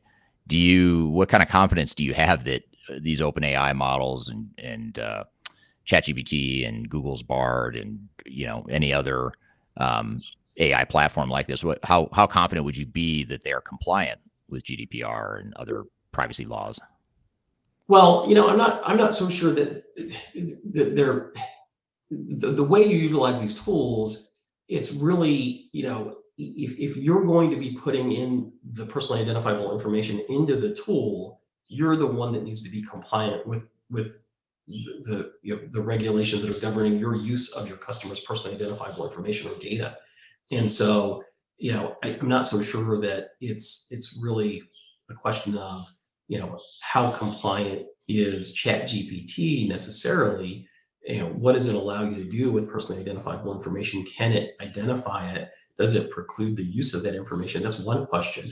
But if you've got, some sort of an OpenAI application or tool that you're utilizing in connection with your business, and you're trying to use that tool to analyze your customer data, what obligations do you have? And do you have an understanding of how that data is being used within that tool set? Again, are you putting out, personally identifiable information into a corpus of data that's now going to be analyzed by this, OpenAI system? That's certainly, a big deal and a problem, something that you need to be aware of. Right. Yep. And it's a great point. Carolyn on LinkedIn, by the way, just for those that are wondering, she did confirm that it really is her. So it must be true then. If she came back electronically and told me it's her, I've got to believe her, right? Right. Now I'm going to be skeptical. Anytime I see anyone on social media or even a video, I'm going to be skeptical of whether it's really them. Here's a comment from, or a question from Sam Graham on LinkedIn. Sam says, sometimes perception is reality. If enough people believe false information that ChatGPT publishes, is there a danger of that causing actions that we wouldn't want? For example, if it said that vitamin C was bad for us, the results would not be good. What are your thoughts there? Well, yeah, I think that is problematic because, that's about the accuracy and the truth of what the output is. And, if you've got bias and bad data that is, replicating within that system, and you're getting, output that's just not correct, how do you police against that? How do you make sure that, people's confidence in the accuracy of the data is where it needs to be? Again, the implications associated with that are pretty enormous, right? I mean, you've got, facts coming out that saying, something isn't good for you when in fact it is. And the perception certainly is the reality. Right. So I guess just to sort of put a bow on this or wrap this all together, we've talked about a lot of uncertainty. We've talked about what we think might happen in the future. We've talked about some of the landscape of what some of the risks are. But what closing recommendations would you have for organizations that are concerned about the potential downside of ChatGPT? You mentioned before policies that organizations might put in place. I mean, what would you do if you're giving us advice, as an attorney, and you're our corporate counsel, which you actually are, Third Stage's corporate counsel. But if you were a corporate counsel to others on the call here today, what would you suggest they do to navigate this uncertainty? Yeah, I mean, I think it's somewhat similar to some of the things that we say when you're trying to adopt ERP software and technology in general. Okay, I mean, you can't do this out of kind of a FOMO mentality, right? You can't be an organization that says, "Hey, we want to implement, AI and incorporate it into our systems to make use of the efficiencies that we believe are there." You have to have a solid and legitimate business case for utilizing that piece of technology, just like any other technology. It's got to make sense for your business, right?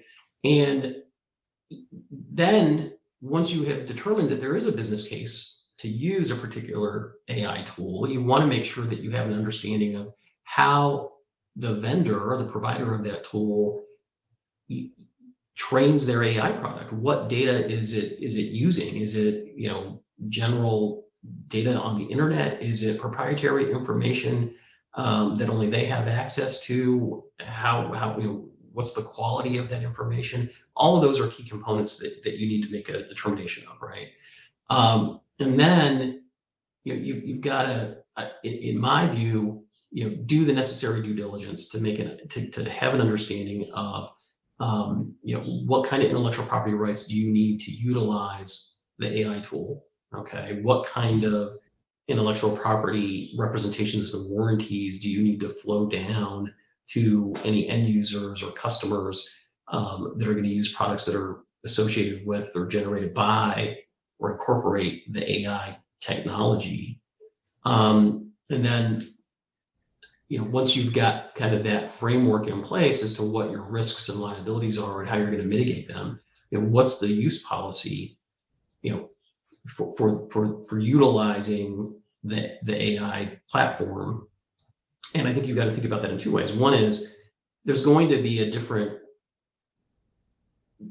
appetite for risk and risk tolerance if you're utilizing AI internally, like Samsung, okay, or you're utilizing it externally, like Microsoft, right, or Google or something. I mean, those are two fundamental different use cases, and they carry fundamentally different risk mitigation models. And you might have kind of a dual track where you're using it internally to increase your own efficiencies, and then you're using it externally in order to generate more revenue and provide better customer experiences or whatever.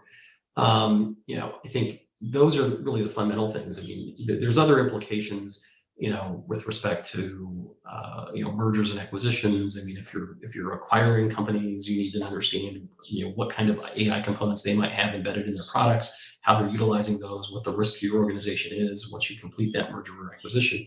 And then again, I'll come back to, how, we talked about reps and warranties from a contractual perspective, that you're going to flow down to your end users, but what about just documents in general that you've signed? What's your limitation of liability? What kind of reps and warranties have you made to other companies regarding, the use of intellectual property, your ownership of intellectual property, and does that need to be modified? I mean, this is not a mature area, right? Even when you look at the terms of use that these AI tools put out, they're not drafted in a way that accommodates every kind of, potential scenario. And so you as a user have to take on this level of due diligence to make sure that you've got the proper scheme in place internally to mitigate the risk and to maximize the use and efficiency of these tools to take advantage of them. Right. Yeah, that's well said. I hadn't thought about the difference between internal use and the public facing use or customer facing use of these tools, and recognizing the need to treat those differently and mitigate risk differently depending on what the purpose is or what the use of the product is. I think in some cases, like I'll give you an example just from my personal experience. I know that there's parts of our team at third stage, they're using ChatGPT, and I didn't tell them to. It's not a policy that you need to use it. We didn't decide to roll it out company wide or anything like that. It's a technology that anyone can go use, just like Google. I don't tell people to use Google, but they do. They use it when they need to go find something or they're looking for something.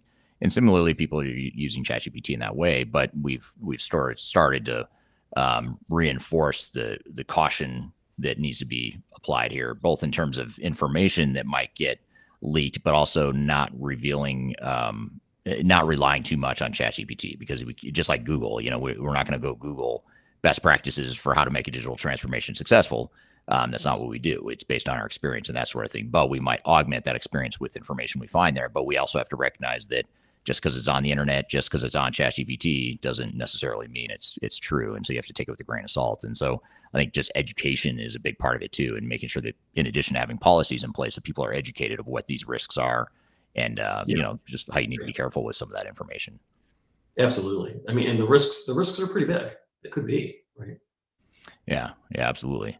Well, so we didn't talk about this at the beginning of the interview. I think we were both so excited to jump into this topic, we glossed over it. But maybe tell us just quickly a little bit about your, sort of your law practice and what it is you do personally, as well as what TAF does, and maybe just let us know how we can get a hold of you if anyone's interested in chatting with you more about this topic, or they're concerned about it or want to bounce ideas off you. How they get a hold of you? Yeah, absolutely. I mean, like you can go to TAF Law. I'm on there. Marcus Harris. I'm on LinkedIn. You've got a YouTube channel. I mean, I think Marcus Harris Attorney is the easiest way to find me. Unfortunately, you got to put attorney because there's a couple of athletes that rank a lot higher than I do. So, but regardless, my practice is really focused on intellectual property and technology issues, general intellectual property issues, and certainly enterprise software related issues, from litigation to contract drafting and negotiating. And so we're at the forefront of a lot of these data privacy issues, and certainly issues just like this that are starting to come up more and more in our practice and really impact our clients in a big way. And the approach that we have to all of this is it's not the Italian approach where you just say no. It's really an approach where let's get to yes. Let's figure out how to mitigate the risks in a manageable way to get you as a business or a consumer to utilize what you need to use. But as long as you're aware of what you're getting yourself into and you can mitigate it, that's the way we like to approach these things. Yeah, absolutely. Yeah, it's well said, and that's why you're such a perfect guest for this topic, because of your intellectual property focus and background, as well as your software technology background and focus as well. So I imagine in the next few months you're going to have a lot more to talk about as you get more engaged in resolving some of these issues for more and more organizations that you work with, or more and more clients that you work with. So we might have to do a touch point here later in the year to see where we are. Any new updates on this whole ChatGPT OpenAI thing? All right, thank you, Marcus. Great stuff. Very interesting topic. I learned a lot in that discussion. So much so that I think there's more discussion to be had around it. In fact, Kyler and I will unpack some of the threads and comments and patterns in that discussion. And thank you to the audience as well for all the great questions there. Had some really good questions and comments that went along with that. And clearly a hot topic, or clearly a topic of great interest in the technology and digital transformation space. So when we come back, we'll have a brief discussion to sort of debrief and recap some of the high points of that discussion. But first, we'll take that break. You're listening to Transformation Ground Control.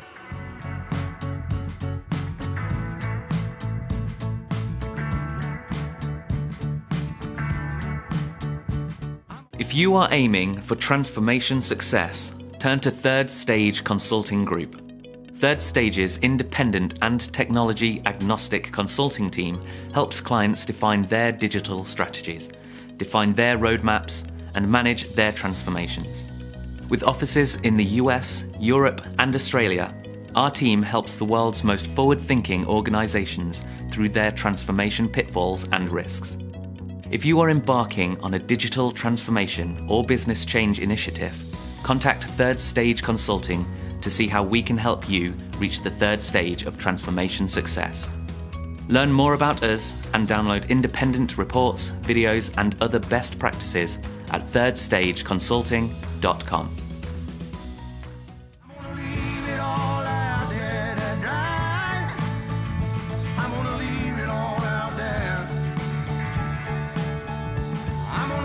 Hello, welcome back to Transformation Ground Control, episode number 117. My name is Eric Kimberling, here with Kyler Cheatham from Third Stage Consulting, and you can find new episodes of the show every Wednesday on YouTube, Facebook, LinkedIn, and Twitter, as well as audio podcast platforms throughout the world. So, Kyler, we just had Marcus on the show talking about the dark side of ChatGPT. What were some of your thoughts or takeaways from that conversation? Well, first of all, I'm terrified, a little bit Right. around all of, the potential downsides. I mean, it's such an important conversation to have, especially, in an organization, and kind of trying to understand how you protect not only your intellectual property, but your data. So I guess when we look at it, and you look at organizations now, especially as leaders, executive leaders of organizations, how do you ensure that your workforce is not creating a risk for your implementation or intellectual property, when it comes to an example like Samsung, which some of our commenters mentioned that they had some intellectual property that they actually used to fix code, via ChatGPT, that was found via that internal audit. So, what are some safeguards that organizations can do now, knowing it is such a viral trending topic, to ensure that they're educating their workforce or creating kind of some safeguards around these new technologies that do offer a lot of opportunity, but also risk at the same time? Yeah, it's a great question, and I agree with Marcus's assessment or his comment. I think he made it a couple times in the discussion that the answer is not necessarily to ban it. So I don't know that if I'm the leader of any organization that I would say ChatGPT is banned within this organization, but I would put clear policies and procedures in place around what it can and can't be used for. Because I think a lot of this is pure education. I don't think that, I guess I don't know the Samsung situation, but I suspect if I had to guess, I would guess that those employees at Samsung that were caught or they were exposed during the internal audit as having shared confidential information, I bet they didn't know that there's a risk with that. I bet they thought they're just talking to this generative AI model. They're going to get an answer back that they're looking for, and they're going to go on and continue with their work. I don't think, most people are probably going to think that there's a risk, but hell with it. I'm just going to put the information in there anyway. I don't think that's going to be the case with most employees. Now, there are going to be nefarious bad actors or people that don't care about confidential information or flat out want to steal it. That's the case now, and that's not going to change. So, you're going to have some of that, but I don't think it's going to be because of generative AI or OpenAI or ChatGPT. I think if people want to steal information or be reckless with it, they're going to steal it or be reckless with it, whether it's via email or paper or something like ChatGPT. So I think a big part of it is recognizing you're going to have the exceptions like that, where it's the people that are intentionally or recklessly doing things, in which case you need to have controls in place like internal audits and like other safety precautions like that. But I think it also goes back to just general education and policies and procedures. It is something I would not just throw into an employee handbook and make everyone sign off on a new employee handbook without telling them, like, hey, here's a major change and here's why it's in there and that sort of thing. So I think for leaders, it's a lot of just communication and transparency and recognizing people are going to use it whether you want them to or not. So, you could probably set aside the argument of whether you should let them or not, because they're probably just going to do it. So you might as well assume they're going to do it and then figure out what the right answer is and put some specific guidelines for what is and is not acceptable in using ChatGPT in the workplace and with confidential information. Yeah, absolutely. And I think Marcus made a great point about that internal audit and the importance of those. So what would be your recommendation for the frequency of internal audits, knowing that technology is changing so fast? That's a great question. And I'm not, nor was I ever an internal auditor or an auditor of any sort, but just based on how, we've seen like with publicly traded companies, I think they have to do quarterly, at least for publicly traded companies in the United States, I should say, that are trading on one of the U.S. stock exchanges. There's a law called Sarbanes-Oxley, which determines, what kind of controls and governance you need to have in place as an organization. And that's a way to ensure that you have the right kind of controls so that people aren't stealing money or that you don't have system and processes set up that are expose yourself to risk of that happening. So there's certain segregation of duties and certain specific policies and procedures you need to have in place, but also audit to make sure they're actually being followed within the organization. And I think you need to do those internal audits like quarterly, if I remember correctly, on a Sarbanes-Oxley compliant company. I could be wrong on that, but I think it's quarterly. If anyone here is an auditor here in the U.S. and you're listening, I'd love to just drop it in the chat if I'm wrong, and please correct me. There's a probably 50% chance that I'm wrong on that. So please correct me if that frequency is wrong. But regardless of what you do with Sarbanes-Oxley, you can set your own tempo, to increase that frequency if you'd like. For something like ChatGPT, I'd recommend more frequent audits and communication early on, just because it is so new and so many people don't fully understand the implications of this, including myself. If I look at myself 2-3 months ago at the start of 2023, I really had no idea what ChatGPT was or how it worked. So for me, someone who's presumably knows more than most in the tech space about emerging technologies, the fact that I only learned about it just a few months ago means that others might just now be learning about it, or just don't know about it still. So there's an opportunity here for you to get ahead of it because it is so new, and I think that's what leadership needs to do, and they just need to embrace the fact that it's there and figure out how they're going to set into place communications and policies that are going to mitigate those risks. Yeah, absolutely. Definitely something important to stay aware of. I'll ask this question to you because I don't know if you'll be able to answer it from the contracting side. But we've seen kind of ChatGPT be white labeled in some additional CRM systems or other ERP systems, and kind of moving towards jumping on that trend. Is there anything that you really need to be aware of as a business when going into the contracting, knowing that these technologies do exist within the overall system? Is there any considerations around intellectual property or something like that that you should now be more kind of hyper vigilant on? Yeah, that's a great question, and I'll be honest. I mean, this is something that I'm struggling with because I'll give you an example, or I'll tell you what I mean, and I think this is where you're going with it. But when you look at like our CRM that we use at Third Stage, is called HubSpot, and HubSpot recently rolled out something called ChatSpot, which is essentially a functionality where you can enter a question and it'll go into your CRM system or into your instance of HubSpot and pull whatever it is you're asking for. So, for example, I went in and tested and said, how many new contacts have registered for information on our website in Europe in 2023 so far? And it took 10 or 15 seconds, and it thought, and it came back with an exact number, and it gave me exactly what I needed. I didn't have to go fumble around and find a report and run a report on it. I just asked the question.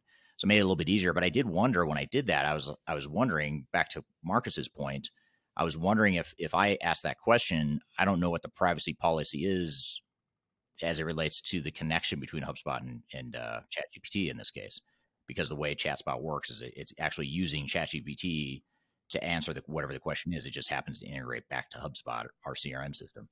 So I don't know how that works, but that's a really good point, and that's probably something that maybe we could ask Marcus as a follow up.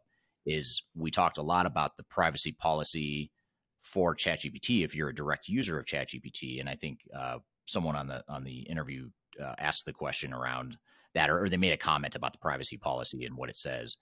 But I'm not sure how that works with HubSpot or any sort of third party system that integrates with ChatGPT, which to your point is becoming more and more common. So that's a great point and great question that I don't have a good answer to at this point. But if someone does in the chat below, be sure to drop it here. Maybe even drop it into ChatGPT while you're at it, so it can answer that question in the future. Or maybe we should pull up ChatGPT while we're talking here and ask it and see what it says. I did ask it that. I actually have exactly what it said when it came, okay. because when you guys were talking, I was like, I wonder if you just asked ChatGPT what its privacy policy is, and it laid it out for me. I mean, I would still think that, like, if I'm investing a bunch of money as a business into a system, that those kind of vague terms about we take data privacy very seriously, those don't really do it for me, right? I would need it really laid out to say, like, what is the risk to my customer base, what is the risk to my employees, because utilizing that third party, like to give you an example, HubSpot chat, or whatever we call it, we've been testing it, my team and I, and we can give it prompts like create a picture of a dog looking at a computer, and it does that. So it really, the opportunity is endless. If I'll post the picture here in the comments so you guys can see what we came up with. It's not beautiful art, but at the same time the system is understanding. And when you're looking at something that you're creating custom reports to or custom intellectual property graphics, all of those different emails, other types of things, there's a lot of data concerns or security concerns around it. So I just wondered if you had kind of run into that with any of your client conversations of how do we make sure that we're not just kind of putting ourselves out there into the internet so that everybody can see kind of our confidential communications. So Yeah, and that your response here, what you just said, reminds me of a comment Marcus made. Remember, he was talking about the Getty images and how Getty Yeah. was suing. I think it was ChatGPT. He was Yeah. talking about how they're suing ChatGPT because it's accessing Getty images to use that as a starting point for some of the art that it creates. So I suppose that is. I don't know if that's similar to. This is why I'm not an attorney, because I don't operate well in the black and white world. Yeah. But I wonder if that's similar to, what you're saying. I wonder if that's similar to the Getty situation. You're talking about third-party systems and data and information, and what's the privacy policy there, and who owns it, all that stuff. Yeah, just a lot to unpack. And certainly we'd love to hear from the audience, some other risks that you think might be associated, or I guess considerations, because risk can have a negative connotation. And obviously all emerging technology has amazing opportunity to create efficiencies throughout organizations and have a positive impact.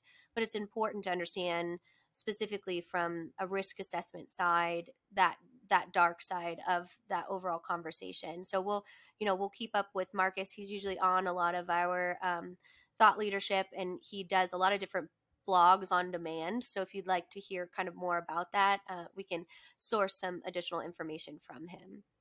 Yeah, he's a great person to reach out to if you do have questions about that, or if you're an organization that's looking to try and get a policy in place or some employment agreements or employee handbooks or whatever.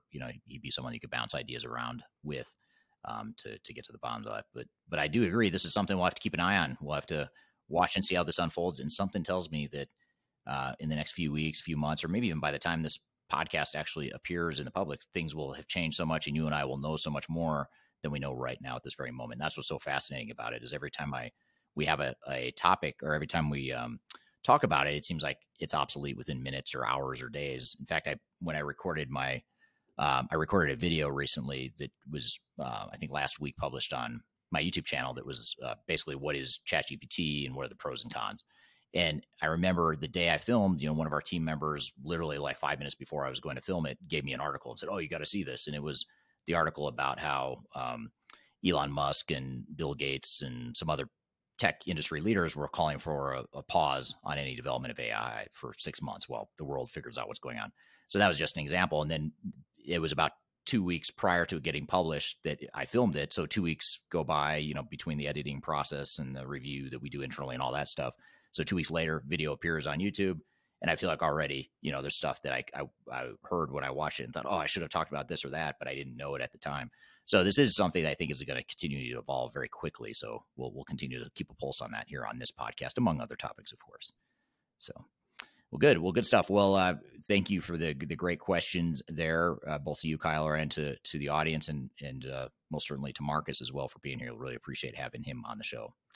So we're going to shift gears now and broaden our purview a little bit, broaden our lens of what we're going to talk about here as it relates to digital transformation. We're going to sort of pull back here and look at broader trends or just broader lessons from the last 5 years of digital transformations. And the reason we're talking about last 5 years in particular is because we recently celebrated our 5-year anniversary at Third Stage Consulting. So it was 5 years ago this month that I started the company, and here we are, much different, much bigger, much more successful company than we were 5 years ago when we had zero revenue and no clients, and I had no idea if it was going to work or not. So it's a good spot to be. So now it's fun to look back and see what we learned from our was about 300 or more different clients that we've worked with in the last 5 years. We want to try to summarize some of those lessons, and we're going to do that here between you and I, Kyler. We'll try to unpack what we've learned here. So we'll do that as soon as we take a quick break. But first, we'll take that break. You're listening to Transformation Ground Control.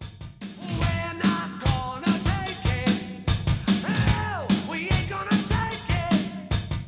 If you are involved in any sort of digital transformation or business change initiative, you will want to download the 2021 Digital Transformation Report. With its comprehensive overview of business and technology trends and best practices, this report is a must-have guide for any transformation project or executive team. Download this free report by visiting Third Stage Consulting at thirdstage-consulting.com. You can also visit our website to learn more about us or download independent reports, videos, and other best practices. Again, visit thirdstage-consulting.com today to learn how to take your transformation to the third stage of success.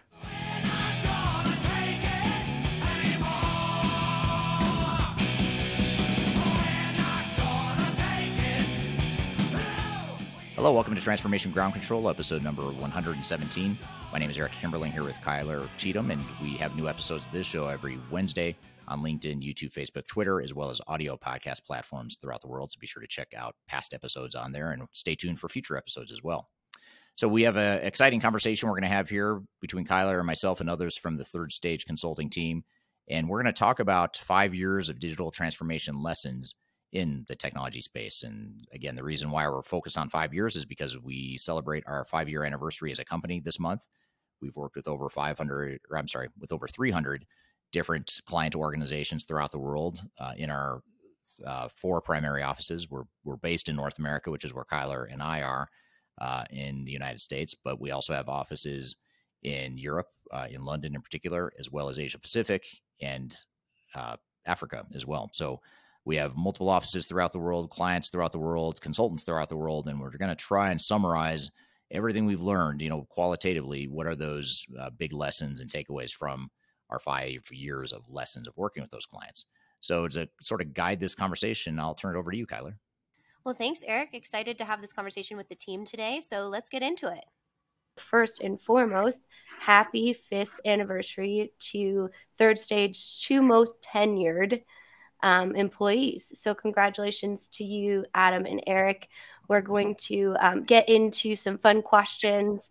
First, before that, if you don't know Eric and Adam, I'm going to let them introduce themselves and just talk a little bit about their role here at Third Stage. So Adam, let's start with you. Yes, my name's Adam Cheatham. I'm Managing Director at Third Stage Consulting Group. 5 years ago, Eric came to me and said, I'm starting a new company and would you like to join? And I said, well, that depends. Obviously, it turned out fairly well for each of us. Really proud to be here. This is a great milestone for Third Stage Consulting Group. So glad to see so many people from so far away. I see Lebanon, India, the Netherlands. I saw Nigeria in there, of course, Denver, London. Whoa, you're stealing my job there, buddy. Well, I just am fascinated by it. I love our reach. I love our company. It's just a great position for us to be in, and just great resounding success that shows with the people that love to join us on these. So thanks for having me. Absolutely. And over to you, Eric, obviously CEO and founder. Maybe give us kind of your overall vision of starting the company and some exciting milestones to kick us off today. Sure. Well, I'd love to say that I had this really deliberate, well thought out strategy when I started the company, but that wasn't quite how it worked. I was a bit terrified when I started the company, having left my previous company that I'd started before, and to start this one was a very difficult decision. It was a hard time for me personally. So it's really cool to see that not only were we able to survive, not only was I able to just feed my family. That's really my main goal to start, was just to make sure, I could not disrupt our income as a family. So it's cool to see us going from that sort of survival mode, will we make it mode, quickly into high growth mode. And I remember about 3 months in, or maybe less, realizing, wow, I think this is really going to take off, and I think this is going to work really well. So, and I think the other cool thing about us as a company that I'm proud of is that our team and our company really values that tech agnostic, client focused approach. In an industry that is sketchy at best, at times, and unethical at its worst, and illegal at its worst. I am proud of the fact that we can be sort of that beacon, or that North Star for organizations that just want trusted advice and someone to represent them in their transformations and really help them through their transformations without trying to sell software, without trying to sell their biases. So love the team we've built, and I think it's we've gone from just myself and Adam and my wife, who's also our CEO or CFO. She should be our CEO. She should. Yeah. I really report to her, but we've gone to just a handful of us to now 70 people, plus worldwide. So it's been a great trajectory and great group of clients as well that we work with. So it's a lot of fun. I was counting worldwide. It's about 100, isn't it? It's close. It's getting closer to 100. I lose track. Yeah. Day to day. So yes, you're probably closer than I am. Well, excellent. Well, today, to kind of celebrate all of our key learnings, we were going to focus on our top 5 key lessons from digital transformation to ensure that we provide those great best practices to our amazing audience. Let's start out with a little bit of Would You Rather digital transformation edition. So this is an audience engagement as well. So you can put your answer in the actual chat wherever you're joining us from today, and we'll have a little fun. So let's start with just a basic Would You Rather to get us started. So would you rather have a pet unicorn or a pet dragon? So unicorn or dragon, you can pop the emoji too in the chat wherever you're joining. But let's go to you first, Eric. Unicorn or dragon? Oh man, I was hoping you'd ask Adam first. I can't pass this early, probably, huh? Take a mulligan. I'd say probably a dragon, just because dragons are cool. They breathe fire. They're intimidating. They're dominant. Unicorns to me strike me as something that, not that dragons are real, but to me, unicorns are just a made up sort of thing. But dragons are totally real, right? So to me, they seem a little bit more realistic. So it's my knee-jerk reaction. I've never really thought through that before, so that's just a knee-jerk reaction. After further analysis, I could change my mind. That's where I stand right now. Well, this is the goal of this game: is there's no "it depends" allowed. So we're getting into the real meat of it. So Adam, right. Unicorn or dragon? And just remember, our 2-year-old daughter is listening at this point, so you do have a biases there. Well, I've seen Game of Thrones, so I'm gonna go with the dragon because that's I had to find myself thinking, if I was stuck with a dragon or a unicorn and had to fight somebody with the other, where would I rather be? And I would rather be on a dragon.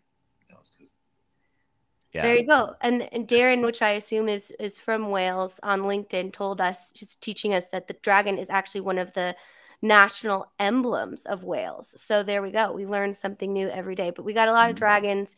I will say, I'd be team unicorn on that as well. But so our next one, going into more of a digital transformation, would you rather work with a software that is very user-friendly but lacks advanced features, or a software that is feature-packed but difficult to use? And Adam, we'll go to you first on this one. I would rather use something that feels natural. A natural fit is always a good thing. And so for me, I would rather use something that was easy and simple and got me what it is I needed quickly and simply, than have to go looking for it and spend extra time on that. What about you, Eric? Yeah, I'd agree with that. I'd definitely go user-friendly, less features. Partly because you look at most organizations, they can't get the value out of the simplest technologies as it is. So the last thing they need is more complexity and more features. They just need to figure out how to use the ones they've got. And also another data point I always look at, or not always, I've never been asked this question, so I don't know what I'm talking about or why I would say always. But as I think about it right this moment, one thing I think about is some of the software reviews I do on YouTube, on my YouTube channel. It's funny, the negative comments about whatever software I'm reviewing objectively, where I talk about the pros and cons, I'd say by far the number one sort of negative response I get on those reviews is the user friendliness of the whatever the software is. So it's a lot of times it's product X sucks because it's hard to use. I mean, rarely do I hear, the features are lacking or it can't do certain things. It's usually because it's hard to use. So I think that's something that the world craves more of, is user friendliness. Absolutely. Very interesting. There's a differentiator here, though. I would rather use the user friendly software, but I would rather my company right use something more feature rich. So there's more behind the user friendly nature of what it is I see.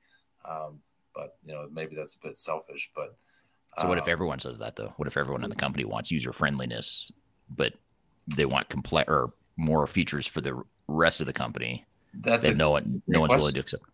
nobody's willing to accept the more complicated version, then I think you got to go with user-friendly. That's at the end of the day, we got a link to end users not only saying adoption is quicker, but adoption is the key, right? It doesn't matter how many features you have if you aren't going to use them, and you're going to do all of that nonsense in Excel anyway. So I would much rather have a user-friendly software. But if I could be in a position where my team was capable of understanding complex, feature-rich, then let's go for it. Absolutely. Yeah. Well, definitely an it depends in there, but I'm glad everyone's picking it aside. So would you rather work with a software that is popular and widely used, or a software that is new and innovative but untested in the marketplace? My response would be new and innovative. Ooh.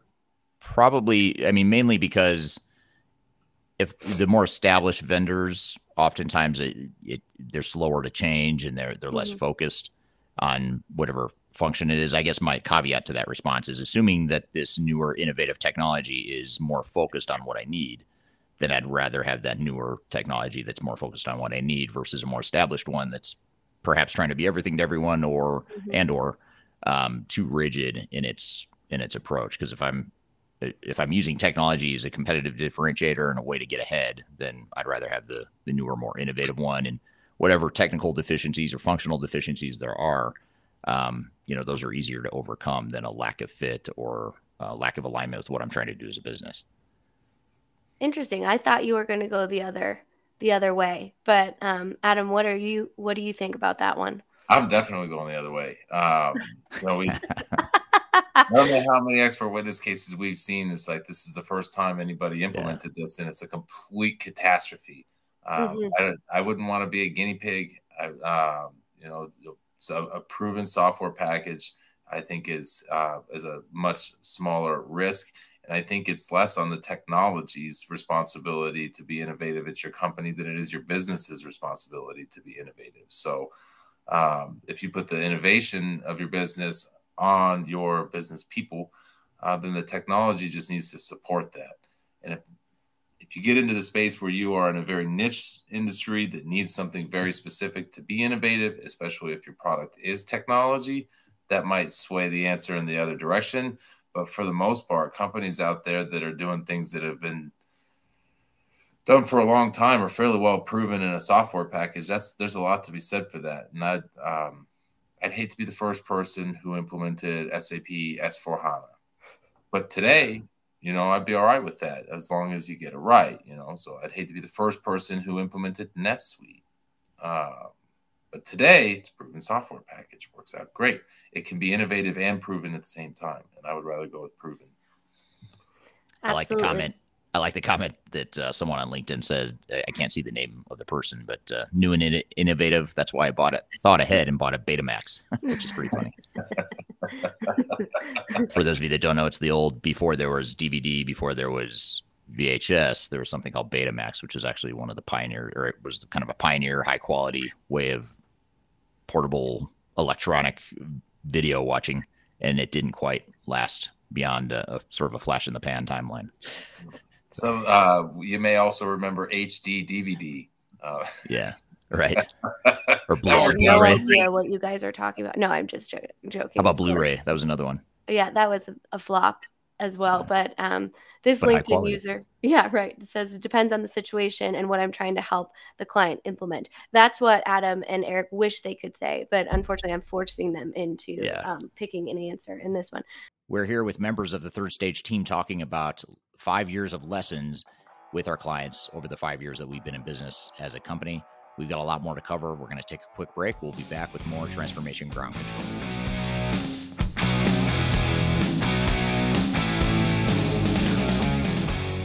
Interested in working for a company that truly values your unique skills and experience? Here at Third Stage, we don't hire based on resumes alone. We look at the full candidate, experience, and willingness to provide excellent service for our clients. Within a technology, independent, and agnostic consulting firm, you have the opportunity to learn across industries with a diverse group of clients. Our consultants also have the opportunity to diversify their portfolio and learn across technology systems. If you're interested in joining a high-growth entrepreneurial organization, please reach out to us at work@thirdstage-consulting.com.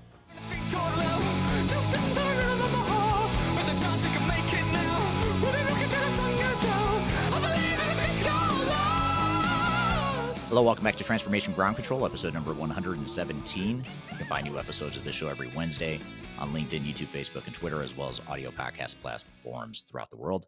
And Kyler, you're leading us through a conversation with myself and others on the Third Stage team talking about some of our lessons over the last 5 years of helping clients through their digital transformations. Let's jump back into the conversation, Kyler. And this one's really going to just blow up the chat here because it's very controversial. Would you rather work with a software that is cloud-based or on-premise? Cloud-based, for sure. I want to set it and get it. What about you, Eric? I'd say both. Part cloud, part on-premise. I'd put the commodity stuff in the cloud, like financials and GL, AP, reporting, analytics, stuff like that. And then I would put some of my customer facing or product facing or competitive differentiating functions on-prem, or at the very least, it would be on-prem, but or in the cloud, but single tenant. So I've got the ability to tailor it and customize it and that sort of thing. So I would do sort of a hybrid. Hybrid. There we go. Yeah. And my last this or that question here, and then we'll get into those top 5 key lessons. Actually, I want to pick on that. You want to be on the front edge of a technical and innovative, new technical and innovative software, but you certainly can't let go of the on-premise. Like, this seems contradictory here, Eric. Well, I'm making a couple assumptions. One assumption is that the cloud stuff still isn't fully mature, right? In 5 years, I probably change this answer, 10 years, whatever it is. But right now, there's so much that's still immature, some of those edge solutions. So I'm assuming, in a perfect world, that those edge solutions were mature in the cloud. Unproven, right? What's that? That they're unproven, though, right? Right. Well, that's the thing. If they're on-prem, they are proven. They've been around for longer. So you've got. But you want the unproven innovative software. Oh, man. That's true. That's why I'm going cloud, too. That's why I'm hedging by having some cloud. He's hit his capacity of being able to be boxed in. He can't do that anymore. Exactly. I had enough trouble with the last 2 questions where I had to choose one or the other. I had to somewhere be in the middle. My last one here is, would you rather work with a client that is incredibly technically sophisticated or a client that is more emotional intelligence and OCM focused, organizational change management focused? So question there, because we have clients in all spheres of industries and businesses that are technical or non-technical. So I'm interested to hear what your preference would be if you could choose. Who's first? Not everybody. I have a strong reaction to this. I have a very clear, strong reaction, which you probably already know. But I'd say emotionally intelligent. Even if they know nothing about technology, I'd rather take that organization. Because sometimes, I don't want to say ignorance is bliss, but when it comes to technology, some of the most successful transformations we've been through have been with organizations that are highly emotionally intelligent and they lack technical capabilities or technical skills. But they have a way, those types of organizations have a way of not complicating things. They have a way of simplifying and a way of cherry picking and being more selective and deliberate about technology, versus the more technical companies are more likely to get convoluted and confused and overly complex from a technical perspective, which just creates more problems on the human and operational side. So for sure, the emotionally intelligent, low technology type of company. What about you, Adam? I'm going to strike a middle ground, and I'm going to say I would rather work for a client that understands the value of what it is they're hiring people for and where it is their needs are. You could be highly emotionally intelligent and have no idea about technology, but think you do. And that's a disaster. You could be technically inclined and be very educated in that, but know that you don't have the emotional intelligence or the change management know-how. And that's a far better scenario. So I would rather work with somebody that can be understanding of the big picture and the partnership involved, and know where it is, have a self-awareness. So maybe that's a way of backing into the emotionally intelligent side of things. I'm not necessarily as worried about the change management or the technical management as I am about somebody who knows what they need, knows where their gaps are, so that I can help with that. Very true. Yeah, and a lot of people are agreeing with you here. David on LinkedIn says, EQ, you can teach tech easier than change behavior, which is so true. And then adapting to change here, we have they can be quicker in adapting any change versus technically competent. So a lot of similar reactions to the audience. And we do have one other question that I feel like I have to ask at this point. Beatles or Elvis? Would you rather listen to the Beatles for the rest of your life or Elvis for the rest of your life? Since we are for sure music focused here. What about you, Adam? I mean, it would have to be the Beatles because they've got a whole lot more out there. But I think if I had to commit to one particular music background, there's a bit more of I like the story of Elvis much better. So if it's just the music, it's got to be the Beatles. If it's the whole picture, it's Elvis. Well, there we what go. About the songwriting though? You can't beat John Lennon and Paul McCartney on the songwriting front. Elvis didn't write his own stuff. But you know what? Elvis did perform the things that he did quite well. Yeah, he is the king of rock and roll. So it's true. But the Beatles evolved more. They pushed the boundaries more. They got weird in the 70s before they broke up. That's true for everybody though. So yeah, exactly. Exactly. Well, good. Well, if you have the audience members any more would you rather questions, go ahead and pop them in the comments. Elvis is still alive. Yes. Leave it to someone from the third stage team. I know, right? To call that really out. Disrupt. Absolutely. But if you have additional questions for Adam and Eric, as I pull them back on track here to talk about these top key lessons about digital transformation, go ahead and pop it in the comments wherever you're joining. I also encourage you to ask them questions in real time. As you see, we're pretty sophisticated and engaging with our audience, and which is the goal of all of these conversations. So with that, let's get into kind of the 5 key lessons that we look at. So I want to kind of go back to the importance of technology agnostic and independent advice in the overall digital transformation area, just to kind of set the baseline for why do companies like Third Stage or Third Stage advisors, why are they so important to have that perspective and that dedication to business goals in the overall dynamic of a digital transformation? So with that, let's go to Adam first as well. What's the question? He's still thinking about Beatles and Elvis. I know, right? I should have never started with the game because now we can't know. So I asked, what is the importance of independent and technology advice or situations in the digital transformation marketplace? And it looks like probably one of our children interrupted him. So now we're going to go to Eric with that question. We have a 2 and a 4-year-old, so it's a wild time at the Cheatham household. I like how he just went off camera instead. He was like, no. He's like, no, I don't like that question. Pass. So I guess I have to answer it. Yeah, you do. Yeah, so I think when I look at the industry and the reason I wanted to start a company that was independent and tech agnostic is just because the industry as a whole the tech industry is so big and sophisticated and well designed to sell software. I mean, you've built not only software vendors, but a whole ecosystem of system integrators and consultants and industry analysts.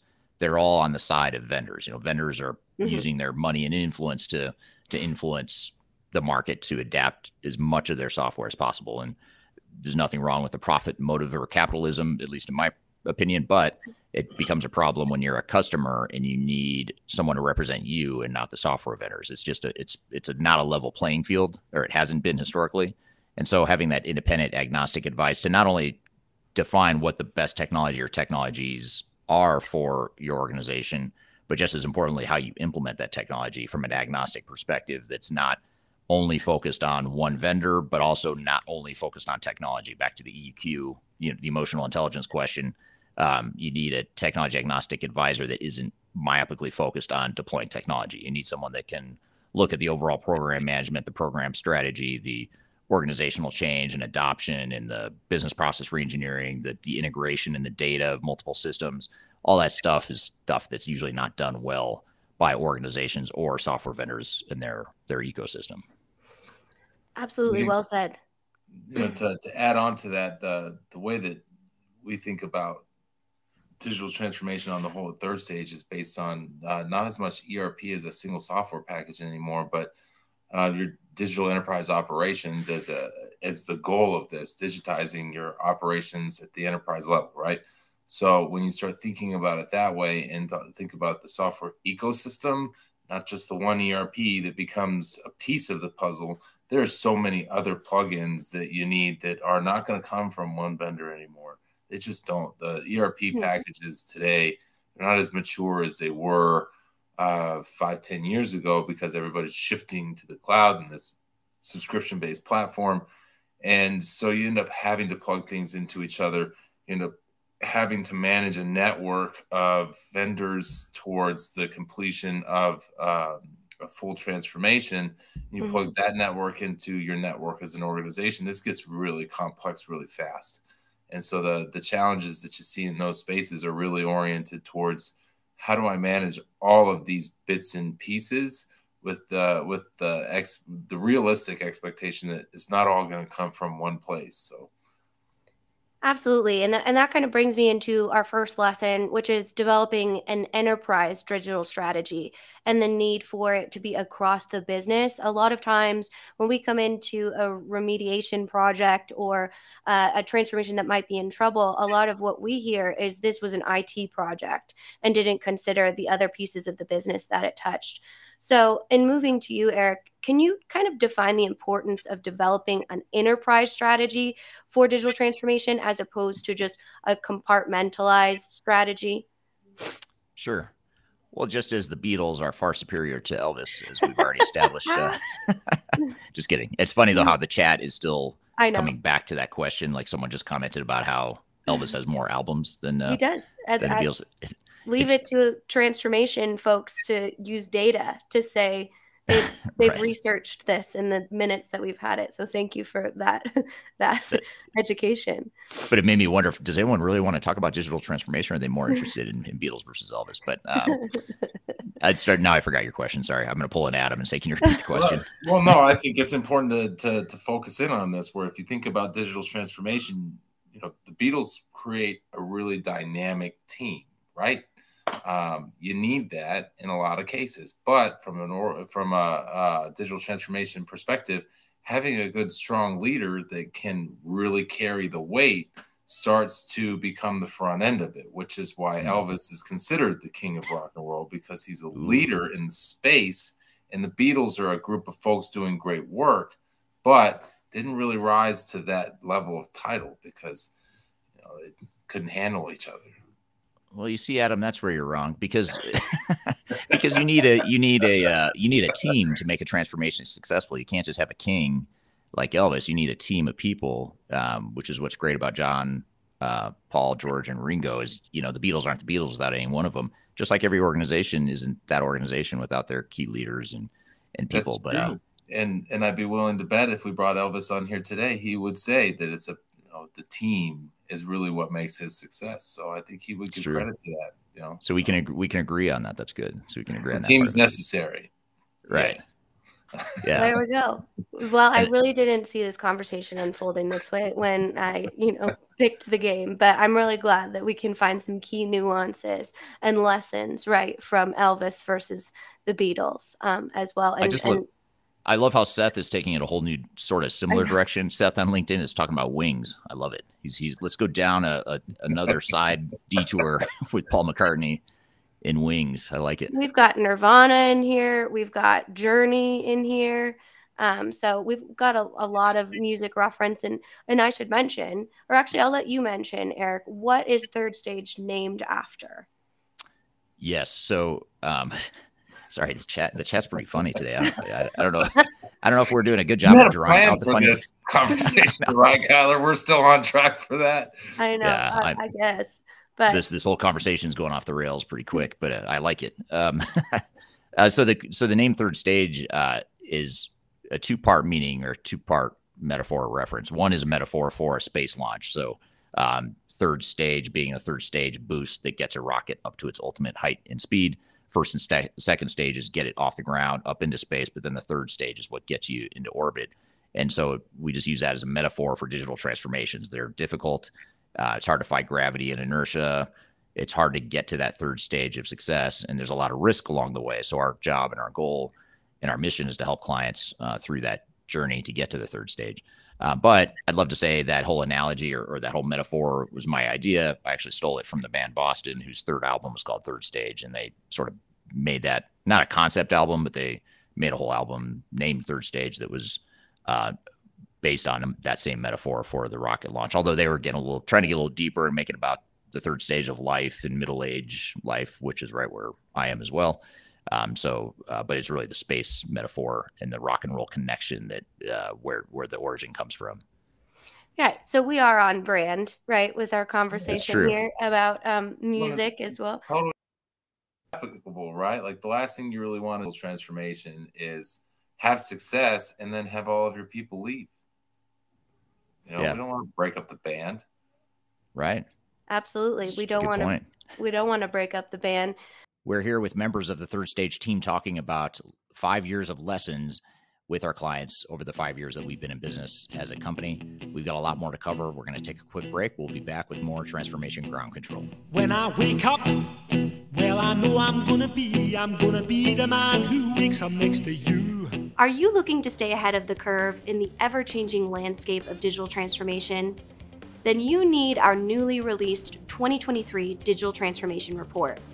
This comprehensive report covers the latest trends, technologies, and strategies to ensure your digital transformation is optimized for success. The 2023 Digital Transformation Report is packed full of proven methodologies and insights from experts in the independent digital transformation field. You'll also receive practical insights on how to implement digital transformation strategies within your unique organization. This free report is available for download on our website at thirdstage-consulting.com under our Thought Leadership section.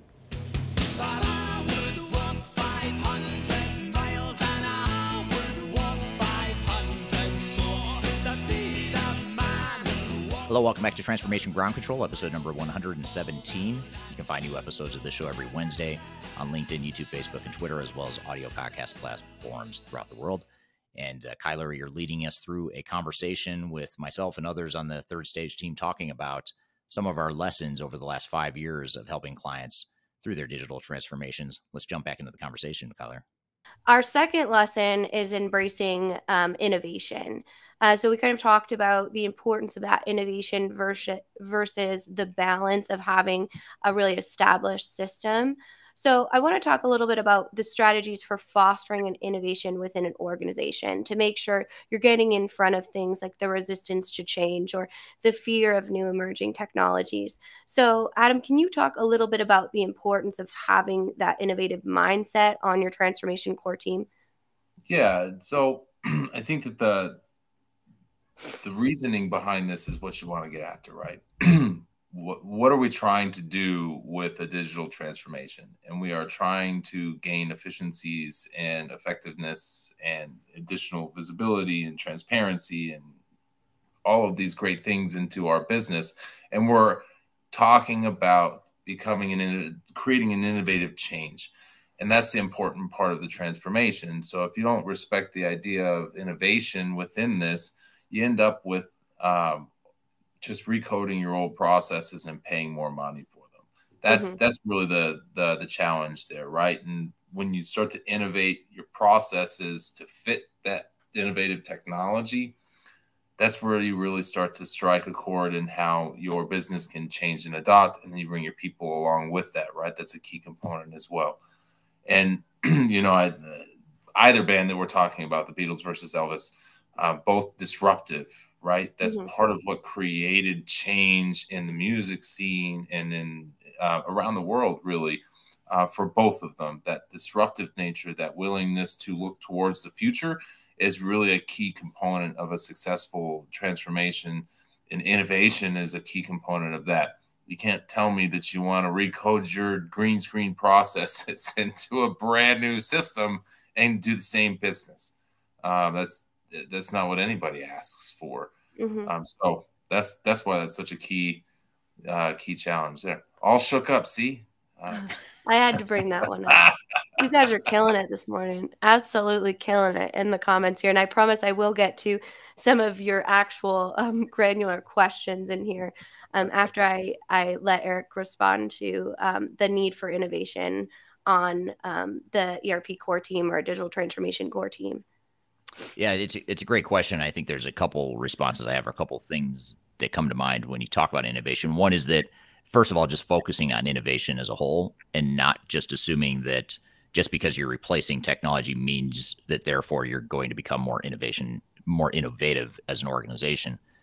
There's a lot more you have to do than just put the technology and tools in place. You have to change the culture. You have to change your processes. You have to change the way you think as an organization, which leads to a second point, which is you have to be measured about your journey towards innovation. Too many organizations try to take too big of a leap, and they try to cram too much change and innovation in too short of a time, when perhaps they're a risk adverse, well-established, mature organization that just isn't going to adapt to that level of innovation that quickly. Not to say you can't push the needle and nudge the needle that direction, but typically the innovation and building that culture and building that mindset takes a lot longer than it takes to deploy technology. And so you have to recognize and just sort of pace yourself in that journey and be realistic and self-aware of where you are as an organization right now. And if you're super risk adverse, you have highly tenured staff, you're a company that's been around for 200 years, just recognize that. And you're not going to change that fact, but that doesn't mean that you necessarily need to jump off the deep end and just, go all in on a big, massive transformation that doesn't align with, what you're capable of adapting in the short term. So I think it's just a matter of looking to the future, but also being realistic about where you are and understanding how big of a jump you're taking, and planning and executing accordingly. Yeah. Very similar to what we're getting in the comments. Kasan on LinkedIn said, innovate process, educate people, own technology, change and adaptation, which is so important. And I think it brings us to our third lesson, which is a culture of readiness. So let's talk a little bit more about the importance of assessing the readiness or the current state of the organization, because we see a lot of really well-intentioned clients come to us saying, we want to do A, B, and C. However, sometimes we have to be sort of that litmus test and that reminder that there's only so much you can accomplish with the current state that you have. And sometimes it's better on that phased approach. So, Eric, can you answer that for us? What's the importance of understanding your current state and your readiness to actually undergo a big change like a digital transformation? Well, I think it's hugely important, and it's probably the most underrated preparation step that organizations fail to look at, simply because they focus on, similar to my answer about innovation, they focus so much on the technology and all the great cool stuff that technology can do, and they want to take these quantum leapfrog sort of advances in their business, which is a great vision to have, but then they fail on recognizing what the execution is going to take. They go talk to a software vendor who says, yep, we could deploy this whole tool set that's going to make you so innovative and create this culture of readiness. We can deploy it in 18 months, and which they probably can. I rarely question a technical vendor's ability to implement in a certain amount of time, but that's usually not the problem or the bottleneck. The problem or the bottleneck is creating that culture and being ready as an organization and moving the needle of humans and the operations to keep up with the advances in technology. And one thing I was talking with one of our other colleagues here in the office yesterday, who's going to be on this podcast here in a couple of weeks, is we're talking about that growing divide between technology and humans, and how technology is changing exponentially faster than the ability of humans.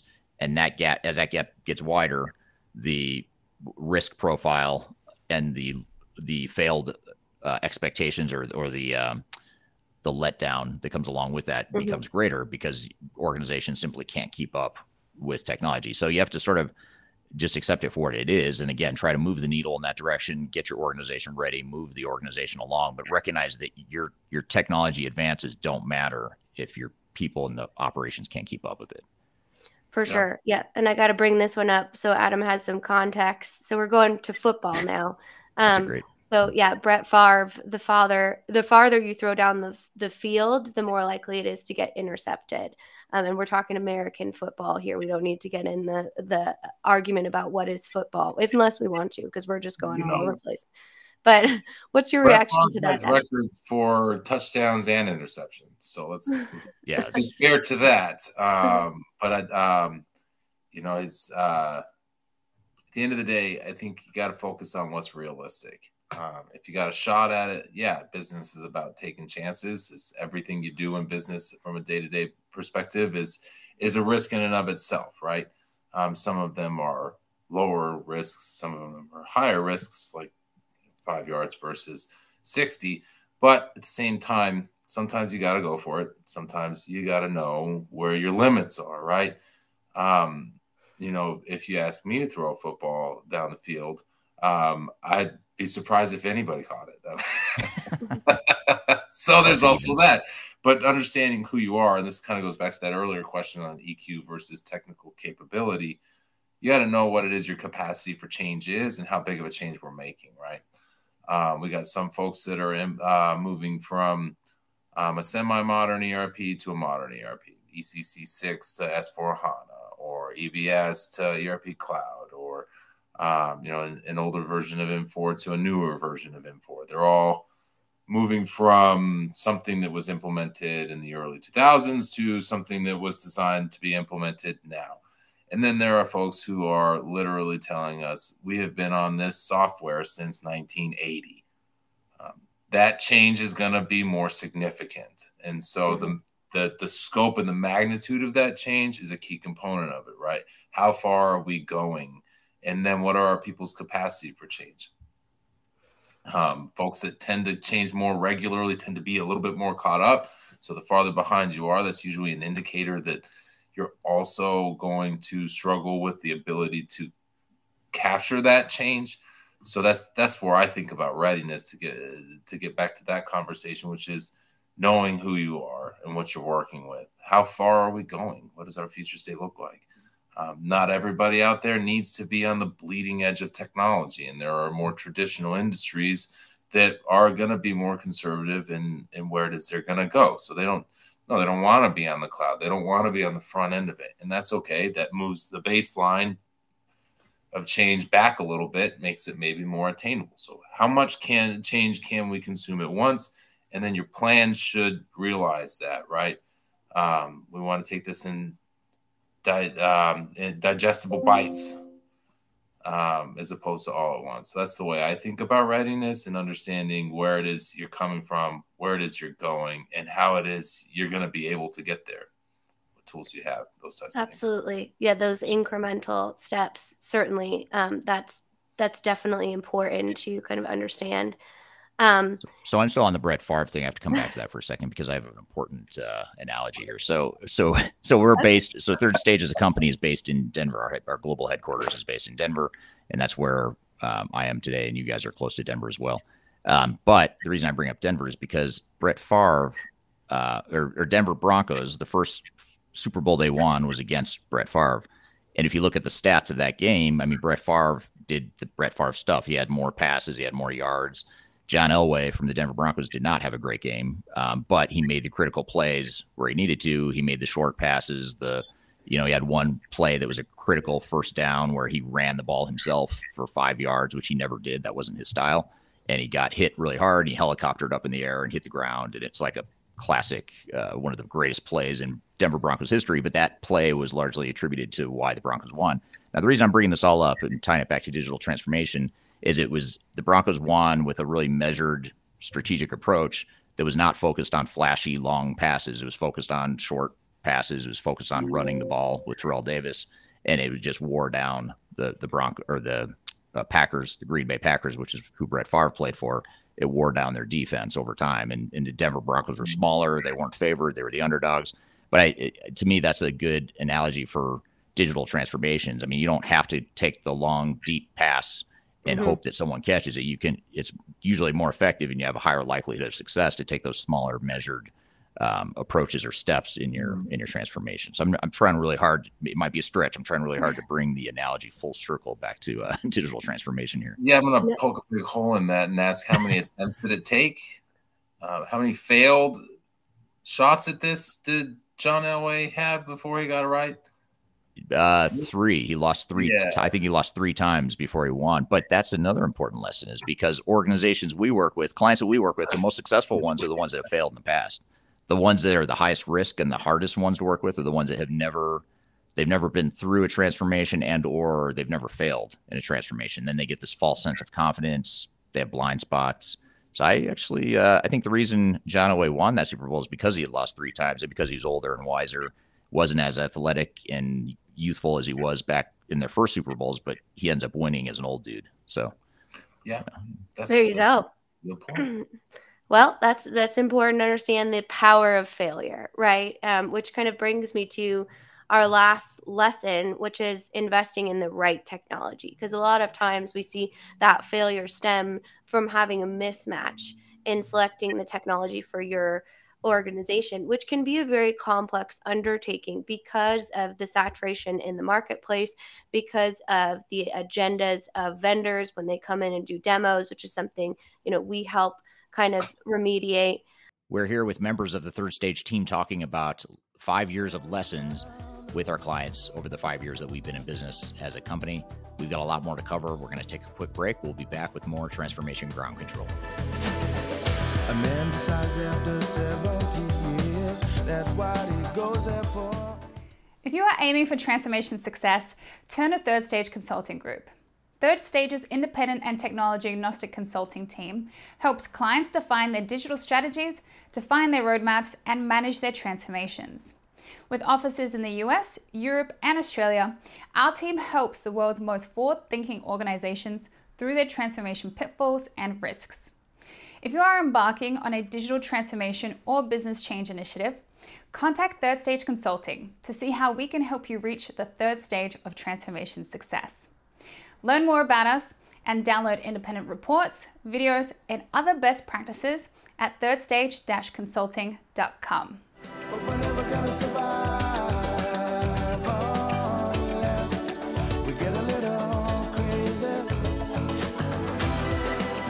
Hello, welcome back to Transformation Ground Control, episode number 117. You can find new episodes of this show every Wednesday on LinkedIn, YouTube, Facebook, and Twitter, as well as audio podcast platforms throughout the world. And Kyler, you're leading us through a conversation with myself and others on the Third Stage team talking about some of our lessons over the last 5 years of helping clients through their digital transformations. Let's jump back into the conversation, Kyler. Can you guys talk about why it's so important to select the right technology for your organization, whether that is a core ERP or a best of breed application solution, those types of things? So Adam, let's start with you on that one. Yeah. So a moment ago, we talked about how big of a change is it and what's your capacity for accepting that change, right? The end point, the front end of that future state is going to be partially based on your technology. Your technology is going to be part of your future state. They're going to be bound together. That's the idea here, right? So if you take a technology that's going to fit your business needs, your level of change is smaller. But if you take something that's a poor fit, the level of change is more significant, more complex, right? You got to start thinking about, am I changing software or am I changing my processes? And the more often you have to ask that question, the more complicated things get. And it's not a net add. It's not just one more thing and one more. Every one more thing is an exponential increase for your complexity and the complexity of the change that you're seeking. And so you're creating, with a poor software fit, you're creating a bigger gap between where you are today and your future state from a perspective of how much change are we going to go through. And not only are you increasing the size of that gap, you're also adding a whole lot of obscurity to it. And how it is do we figure this out? It creates dependencies on your system integrators, which is never a good thing from a perspective of how do we solve these problems. You start to create a knee-jerk reaction, which is just put it back the way it was. which is an indicator of not accepting change and reverting to the old ways. There's the better the software fit and the better the technology strategy and the digital roadmap that you have based on your business needs and objectives, the more you can control the scope of that change. And that's a really powerful thing to be able to do. Absolutely. Well said. What's your reaction to that, Eric? That's hard to follow. That was really well said. It was. So I kept thinking of stuff that I wanted to add, and then you would go ahead and cover it. So you stole all my thunder, Adam. I've got nothing. No, I would just say that, you know, it's hard to force a square peg into a round hole. And while a moment ago I did say technology is usually the least of the concerns, it can be a concern though if you don't have the right fit of technology. And I think this is especially true when you start to look at some of the unique aspects of your business. And when I say unique aspects of your business, I don't mean unique because you just refuse to change and it's just the way you've always done it. I mean, because it's a competitive differentiator, it's part of your industry, it's sort of a customer requirement, something you need to be successful and to beat your peers or to be better than your peers in the industry. So when you get to those areas, that's where you're more likely not to have a fit. And that's where you're more at risk of force fitting technology in places where it shouldn't be. And when I say technology, I don't mean that no technology would fit, but a vendor A may not fit into that need. And so you have to be creative and open to looking at what are our options. We could go with the best of breed model. We could custom develop a solution that we own that gives us that competitive differentiator and satisfies our needs better than an off the shelf system. Those are the sorts of trade-offs and decisions you need to make sure that you're not just assuming that one size fits all and that one technology can handle all of your needs. Absolutely. And we got an interesting comment here that I want to bring up, which I should have asked in our Would You Rather. I can't believe I missed this one. Would you rather have a core ERP system or a best of breed approach? And so this is kind of answering that. Don't underestimate the level of technical acumen you will need in order to maintain a hybrid architecture that results from a best of breed approach. And that's something we talk a lot about in interoperability, which is part of kind of our overall digital strategy, which we talked about in lesson 1. And just real quick before I let Adam and Eric respond to that comment, we do have a variety of best of breed versus ERP content on not only our YouTube channel, but Eric's YouTube channel. And he did a recent talk on it on our Ground Control podcast, which this overall will be featured in as well. So if you haven't seen any of those, definitely hop over to his channel and you can check them out there. But what's your thoughts on kind of that best of breed versus core ERP, which is a main thought track in the industry right now? Well, my opinion on that is, it depends, first of all, but more often than not, best of breed or some sort of limited best of breed is going to be more feasible for most organizations, unless you're a younger, smaller, more, I hate to say generic, but just more of a common basic organization that doesn't have very complex needs in its system. I actually have a YouTube video that's coming out next week on my YouTube channel. In fact, if you look real carefully behind me there, you can see, I don't know if you can see the whiteboard there. I'll turn it just a little bit there. Ooh, a little behind the scenes. Yeah, this is what's left over from that video. So you get to, that's like a sneak preview of a video that's not out yet. But if you want to see, what the hell all that means, you can see on my YouTube channel in a couple of weeks. I talk about the pros and cons of single ERP system versus best of breed and whatnot. So, but I think in general, single ERP is sort of like that utopia, back to the unicorns and dragons. Single ERP is like the unicorns and dragons view of the world. You think it exists, but really it doesn't. It'd be cool if it did, but single ERP is not realistic for most organizations. Software vendors will absolutely disagree with me on that, and they will fight me to the end on that point. But I strongly believe it, and because I'm not trying to sell you software, but you can have a core single ERP system, but then you're inevitably probably going to need some sort of best of breed bolt-ons and applications to meet all the complex requirements, especially if you're a larger, global, more complex organization. Well, I think that goes to just the state of the market right now too, right? 10 years ago, when it's Oracle EBS versus SAP ECC6, I think that answer is different. You could get it all in one box. But technology has evolved since then to not only add more functionality to the availability in the market. But those software platforms are changing, so you more or less can't buy more EBS or ECC6 anymore. You got to go ERP Cloud or S/4HANA or the whole slew of all of these other things that are moving to cloud. Those are packages that had 30 plus years of development behind them in the real live world and in the market to grow to that level of completion and maturity. And I mean, what S/4HANA might be 15 years old tops at this point, and it's still kind of in an infancy stage in many ways, right? So there's just not that level of time that's been devoted to growing that software package. So, and this applies not just to SAP, all of them. NetSuite, there's a different argument for because they've been in that space quite a lot longer. So their spread is a little bit more, a little bit wider. But at the end of the day, they're not running a lot of multi-billion-dollar companies. So there's that side of it. The maturity in software creates holes today. And those holes are filled by other best-of-breed niche packages that are important too. And what will happen is the big guys will buy them all up and they'll put them in their software systems. And in another 10 years, this conversation might be quite different just because of the evolution of software in and of itself. So I think that's a key component of it, where you just don't get all of the core functionality that you used to because it doesn't exist anymore. Because it's been innovated into a cloud environment, and that's a part of the challenge. So you got to those functions are still necessary. Somebody's doing them, but it's not the big box ERPs anymore. It's a little bit more of the add-ons and the more niche-based, smaller software packages. So that's how I see it. Yeah, absolutely. And on that note, I want to turn to our audience for some questions here in our last couple minutes, because this is an interesting question on data quality and that overall interoperability, which is sharing all of your data and actually having a full visibility across the enterprise, which is the importance of a full enterprise digital strategy.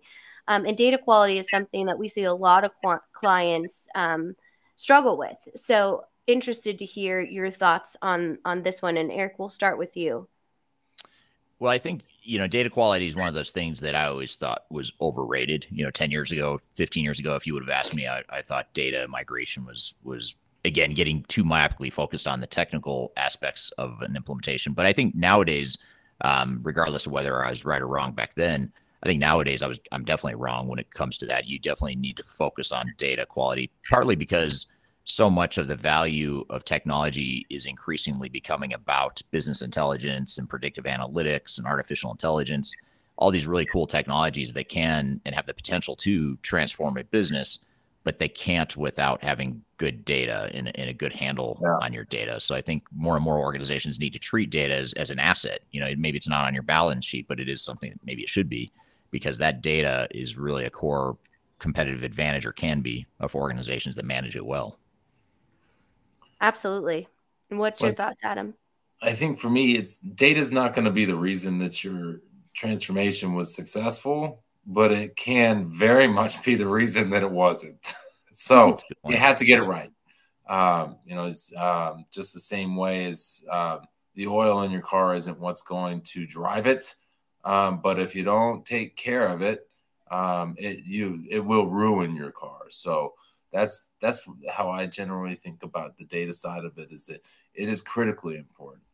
It's and if it becomes your critical path in your implementation, you're in a bad spot.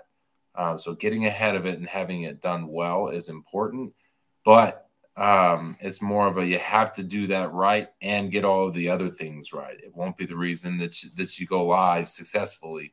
It will be a part of that.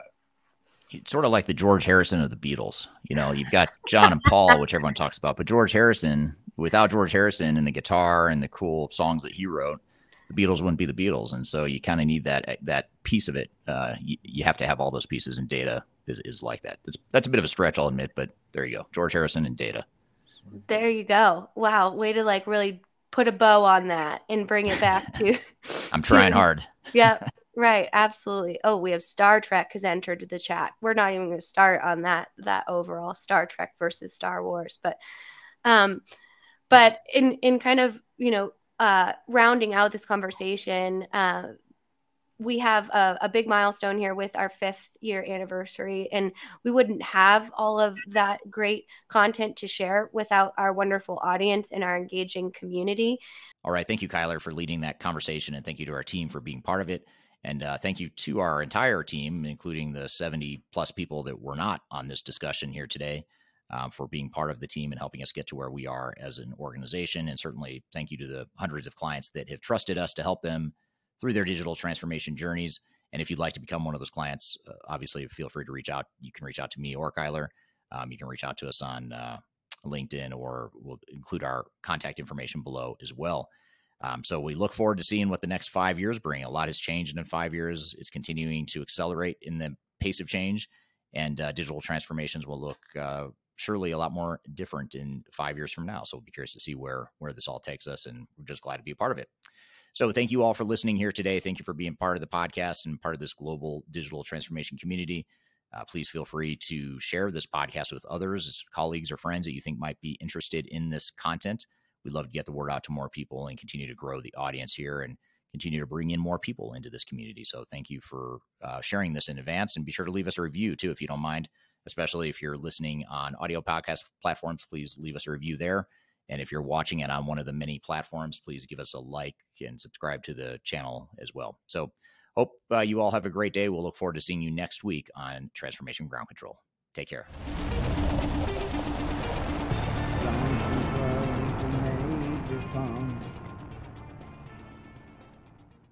Today in episode number 100 and what is it? I forgot what it is. 17. 17. 17, yeah.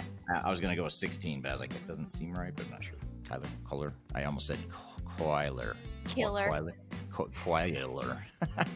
Hopefully that was, is that all right? It'll be good. Yeah, yeah, it's fine. Yeah, it's authentic. That's why people like this podcast. So Take two. Cut. Take two. Cassie can use AI to tweak my voice on that, make it sound right. And can you give me a British accent too while you're at it, Cassie, just so I sound a little more? Cassie loves when I say cut, like I'm directing and editing and stuff. I say that when in our other studio, and the guy's always like, "So what are you doing?" I'm like, "I don't really know. I'm just talking to Cassie, and she's not even here." So yeah. Henceforth, I shall have a British accent because my real one's terrible, but AI can handle it. And action. Just kidding. Hello, welcome to Transformation Ground Control, episode number 100. Wow. 3rd time's a charm. we're almost there.